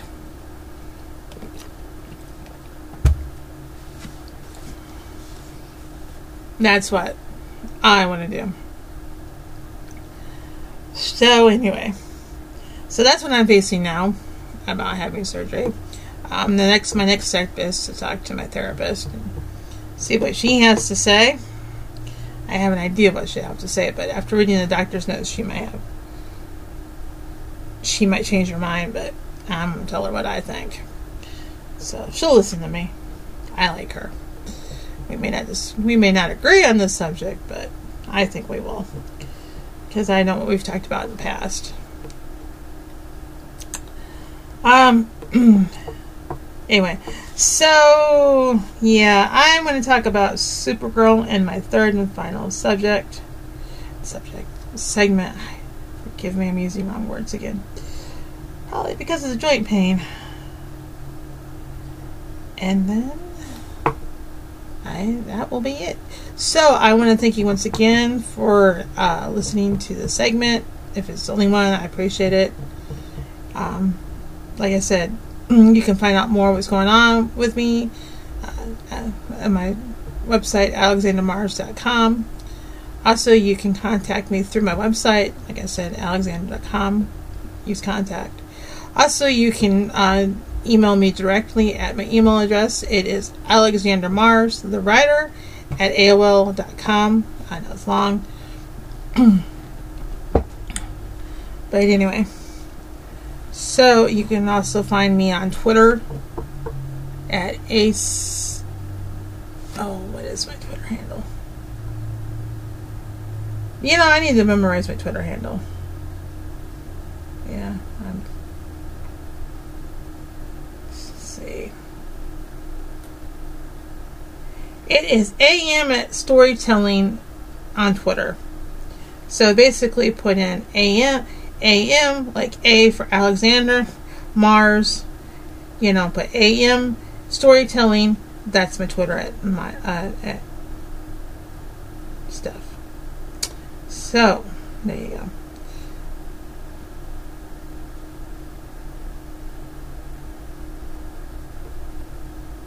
So anyway.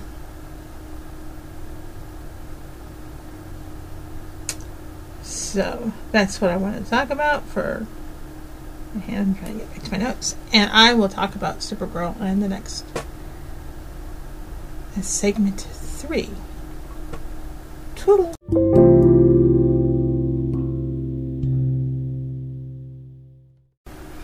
Alrighty. Welcome to the third segment, and I will be discussing Supergirl. Alrighty. So, what do I think about the final season of Supergirl? It's been a disaster. It's my opinion. I will read you what I wrote. Alright. Season 6 of Supergirl has already been a disaster in my opinion. I'm a huge fan of the series, and I still like it. And I've always liked it from the beginning. I've always liked it from the beginning. And I still like it. However, the storyline just stinks.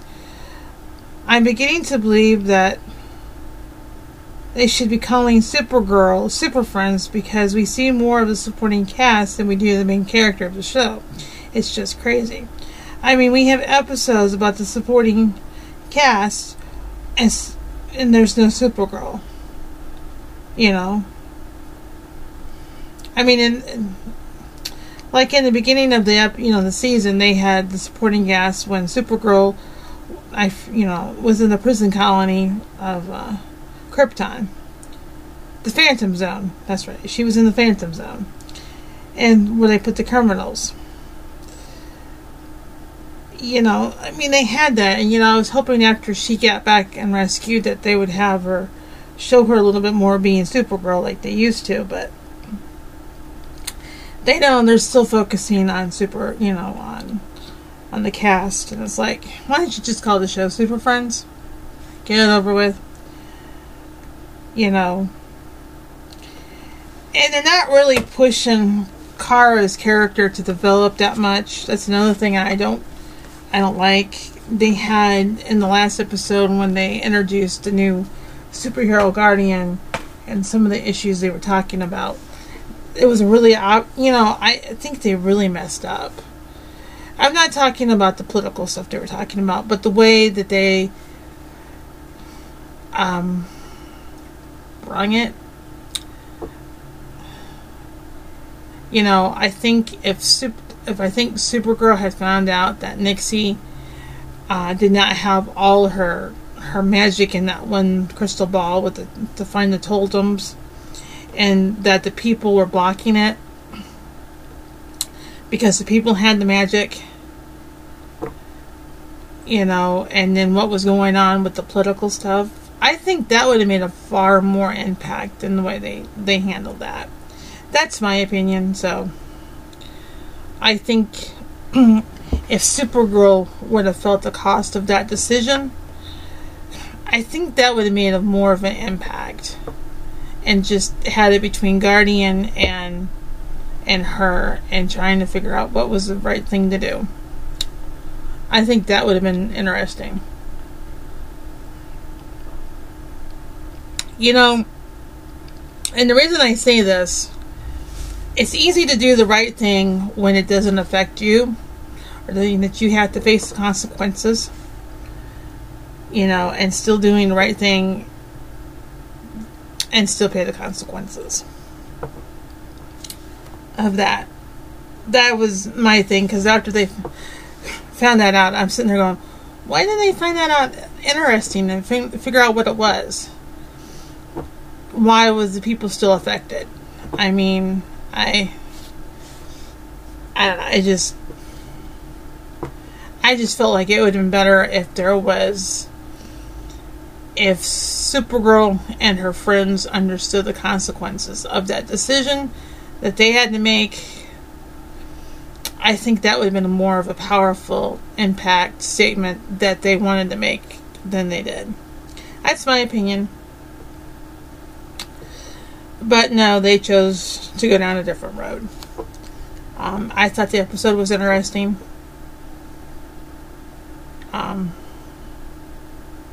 This and that, but I'm not going to get into that. But I just felt like, if you really wanted to hit that message home, it had to hit home with Supergirl, and not Supergirl's friends. So,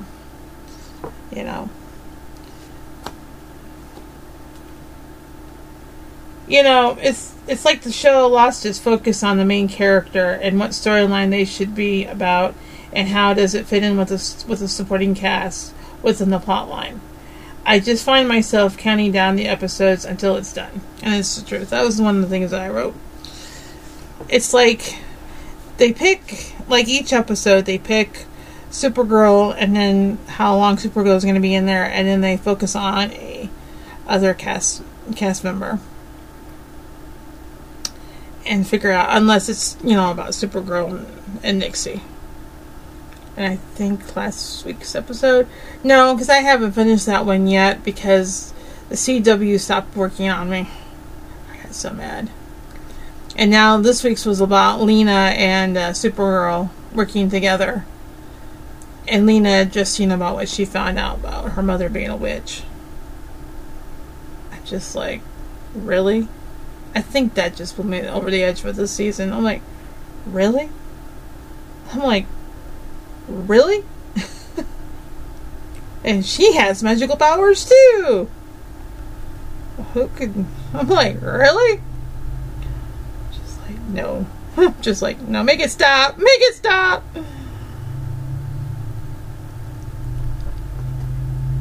Okay. Alright, let me read you what I wrote about Lena Luthor, because I really like this character, and I hate what they've done to her. Another thing I don't like about this season is what they did to the character Lena Luthor. Since they wronged Lena, they've always been hinting around that she might turn to the dark side. Go evil against Supergirl. Kara has always said that there's not evil, and that she wants to do good, and prove people wrong about her because her last name is Luthor. And that's very true. She's always stated that in previous, she doesn't know how to do good, but she wants to do good, and sometimes she ends up doing the wrong thing. She gives in to her impulses. But she always wants to do the right thing, and she ends up doing when the time comes, the crucial time, she ends up doing the right thing. She's had a hard life, if you know the backstory of Lena Luthor. Lena. So, and I have always believed that why she always battles and what she was she battles what she was raised against is always what she wants to do, is because I always believed that the goodness always came from her mother. Fighting the way she was raised against her stepmother. And then what her half-brother did. If you don't know the backstory of Lena Luthor was officially adopted by the Luthors when she was 5. But she's actually the love child. I hate the word love child, but she's in a child affair of her father and her mother. Her mother died when she was 5. And she watched her mother die. I don't know if it was in a lake or liver, but she watched her mother die, and she couldn't help her mother. And so after her mother's death, her father, I forget what they called him, Mr. Luthor, took her in and just basically told his family that she was here to stay, and his wife didn't like it because she knew she was a product of an affair. But when she sat down and played chess against Lex Luthor, who was about 13 or 14 at the time, and she was 5,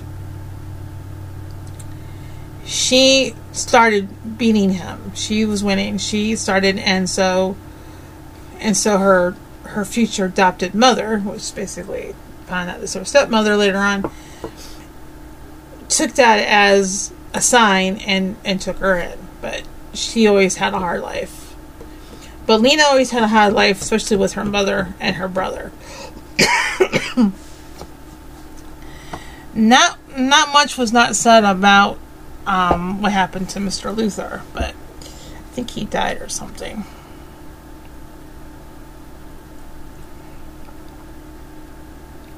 But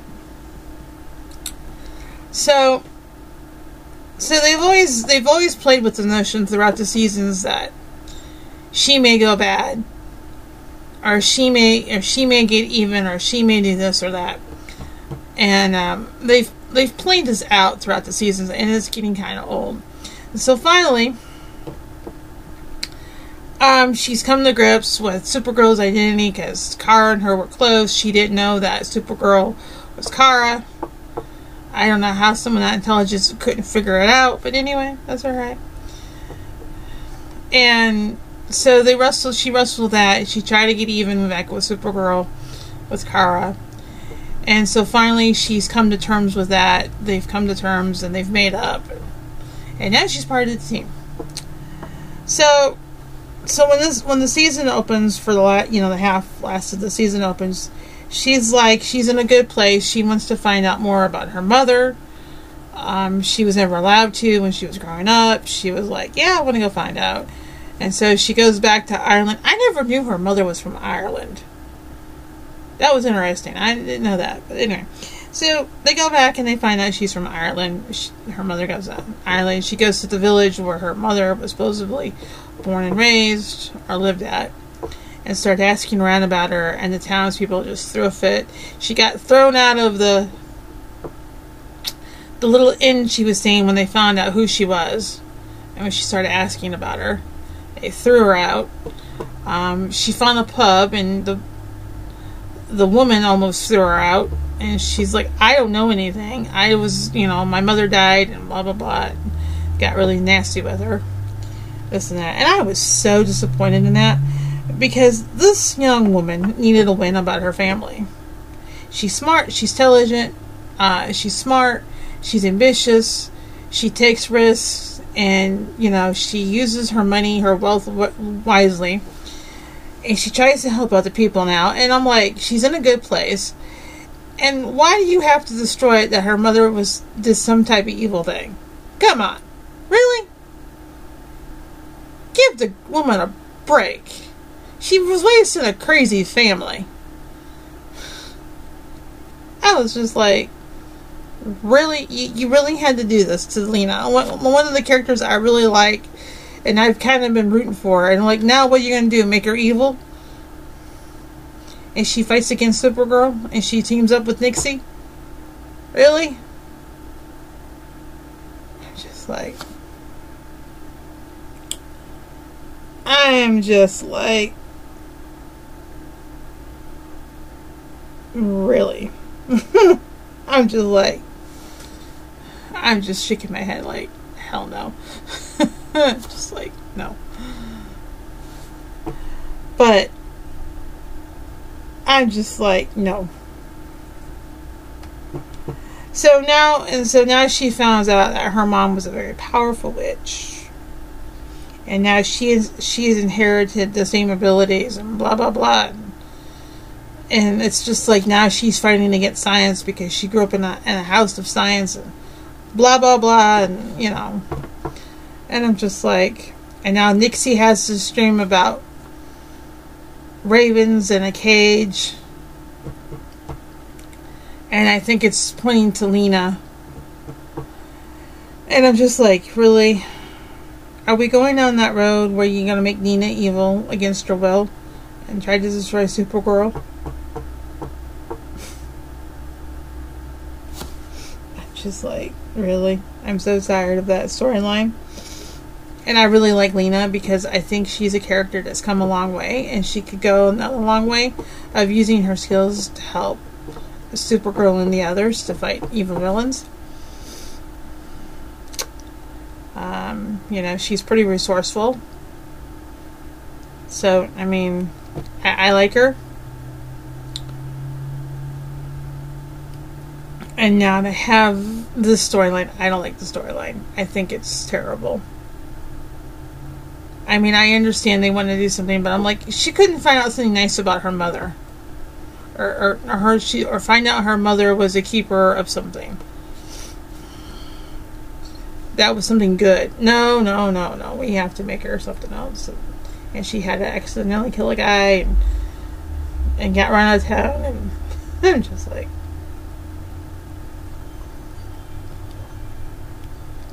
yeah.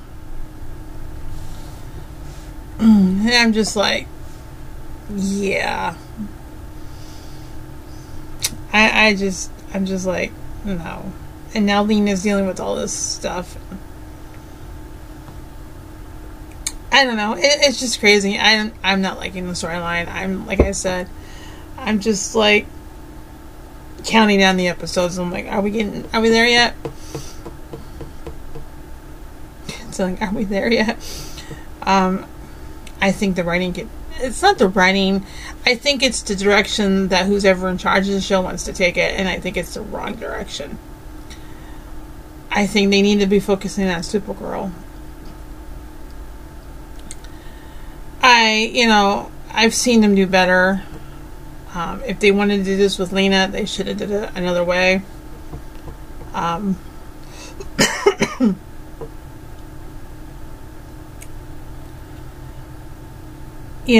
now they're fighting totems and all this stuff, and I don't know.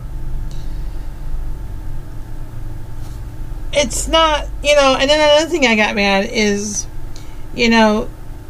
they had her dad, and when they were in the Phantom Zone, and then they finally get out, like he's in one episode, and then he decides at the end of it, he wants to go to Argus, and to reestablish a relationship with Kara's mother, which is understandable, but I'm like, did you have to do that in one episode and just be there?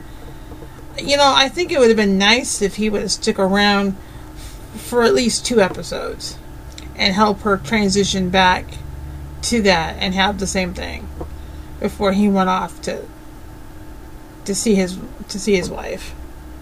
Which I get the reasons why he wanted to do that, but I just thought it was just like, 1 episode, we're done. It's like he's off in the background. I don't know. It just made me. I don't like the direction they're going, and I think at this point they know it's the last season, their final season, and they don't care. They're like, we're gonna put anything we want to put in, and I think that's what they're doing. I could be wrong. I'm just not really feeling it. So, and I don't really like where they're taking Lena, because I have a soft spot for Lena. It's just like, this woman's been through the ringer emotionally for years, and know how her mother treated her brother. I don't know about her father. They're not really talked about her father that much, but it's most of the anguish that she has felt has come from her stepmother and her half brother Lex, and this and that. So, and the secrets that they held for her, because for a long time she believed that she was adopted until she found out that her father was actually her adopted father was actually her father. So she, like I said, this woman has been through a lot, and now to find out that her brother was a witch and accidentally killed somebody using her powers while protecting her friend, I'm just like, I'm not going to get into it because you have to see the episode, but I'm just like, no. I think that was really made me mad, because I'm just like, here we go, Lena's going to find out something, and she's going to find out what her mom was really into, and blah, blah, blah.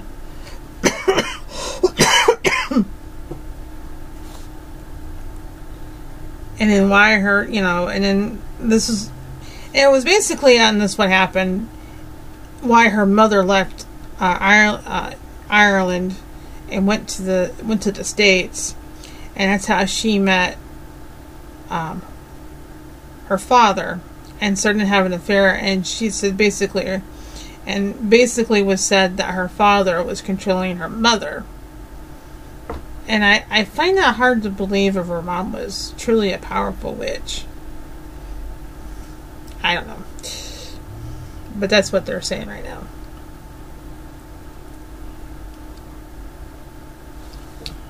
I don't know. I don't know what was going on.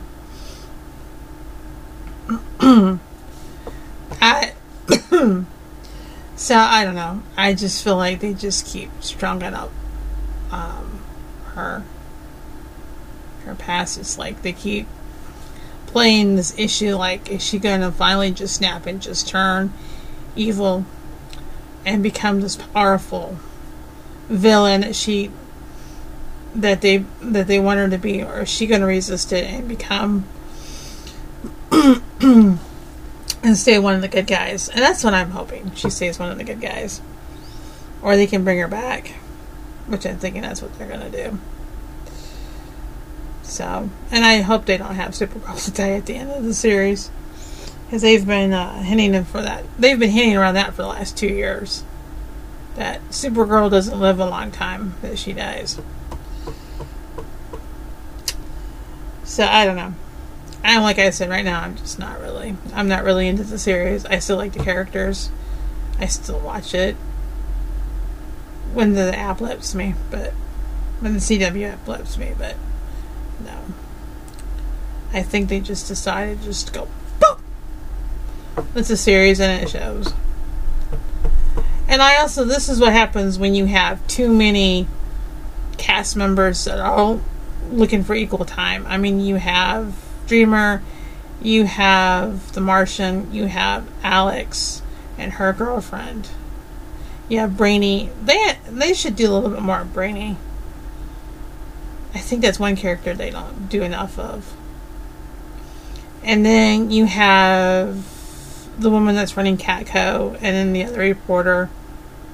I mean, you got so many characters. It's like it's not enough airtime for an hour. That's another thing in the storylines. I'm just like, I don't think it's the writers. I think it's just who's ever in charge. I think this is the direction they want to take it, and it's not a direction that's working, especially for being the final season.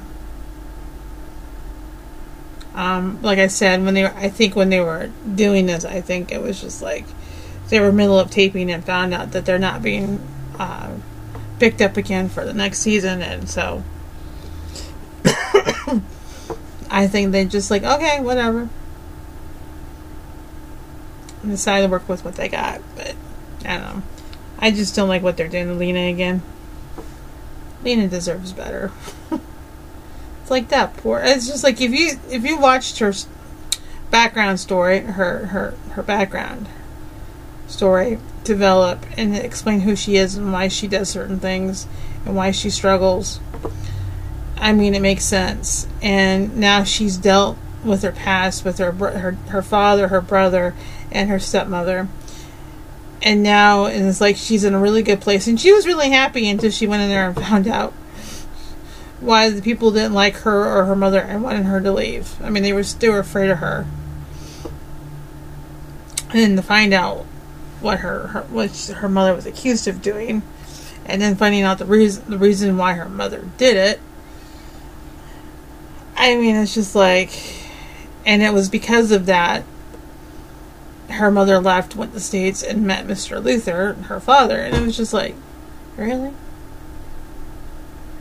And to be found out that her father was controlling her mother. So, yeah. I just don't like that new development. I'm just like, really? Can't we just like erase that and start over?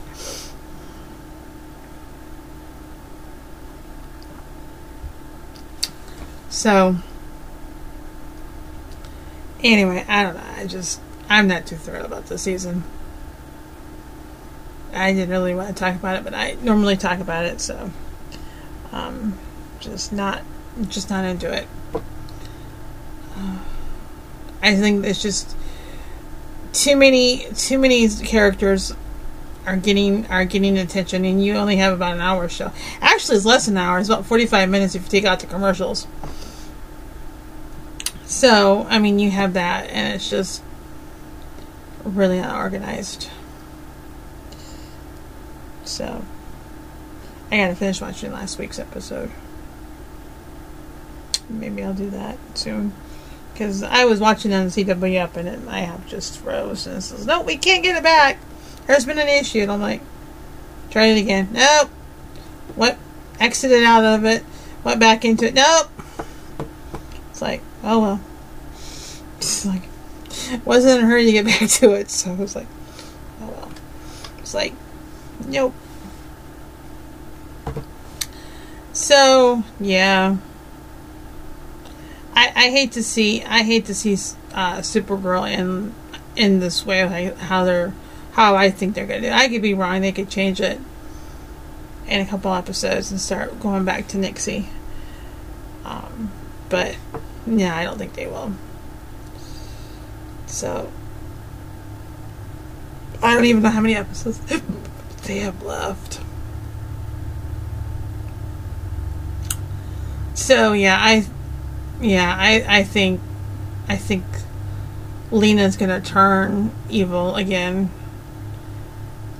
with the power. I think once Nixie finds out about it, they're gonna do that. So I just hope they give Lena what she's been looking for, because it's just been hard. She's always wanted to be part of a family and to be respected and loved for who she is instead of what she can do. And I don't think she's ever got it, because they keep talking about it. I mean, just woman. So yeah. Well, that's what I want to talk about. I'm still watching Supergirl. I've been a fan for this long. I'm still going to watch it until the series finale. And I hope it's a good one. And I hope it gives some closure on all the characters. Especially Supergirl. You know, the one thing I was thinking about when I was writing my notes for this episode was the actress that plays Supergirl, she got pregnant in real life and she had a baby. Congratulations, by the way, if she's listening. I always thought it would have been really interesting if Supergirl got pregnant. How interesting would that have been? That she got pregnant and had a baby.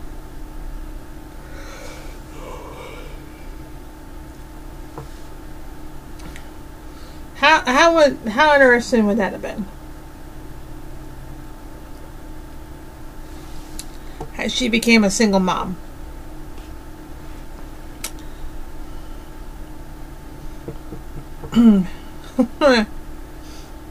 Figure out, then you gotta figure out who the dad is. But I mean, she got pregnant in real life anyway, and how would have been? I also think if they would played that out, how would that have been? A superhero getting pregnant. Yes, she is a woman after all, I was thinking about that today, maybe like Supergirl fell in love with another person from Krypton that came in, not the other guy, but like somebody else, and came in, and she fell in love, and he they got together and all that stuff, and then something happens to him and that he's no longer able to take care of her baby or whatever, and he leaves or goes back or whatever, and then she finds out that she's pregnant. That would be interesting, something like that. I'm just thinking ahead. I just random thought thinking, but I was thinking about that, and I think that would have given the show a lot more of the ratings that they needed, personally. And then her being pregnant, they could have used her baby on screen. I don't know what she had, but anyway. But I know it covered everything, but I always thought that would have been interesting. You know, having a baby and her being, you know, being a single mother. You know, I'm like, and then still being Supergirl at the same time. So yeah. Well, anyway, I will let you go, and I will catch you next time, next week's episode. Don't forget, you can check me out on Twitter at AM Storytelling. You can check me out on my website, alexandramars.com. And as always, you can drop me an email at alexandramars@aol.com. And I will catch you next time. And also, tell the ones you love them, give them a hug. And if you're thinking about a certain someone, don't text, don't email, don't message them unless you call them on a messenger. Then you can do that. But actually, just give them a call. Talk to them. Because I bet you they'd love to hear your voice, and I bet you'd love to hear theirs and catch up on some old times. So, remember, life is short. Enjoy it. And I will catch you next time over the moon. Toodles!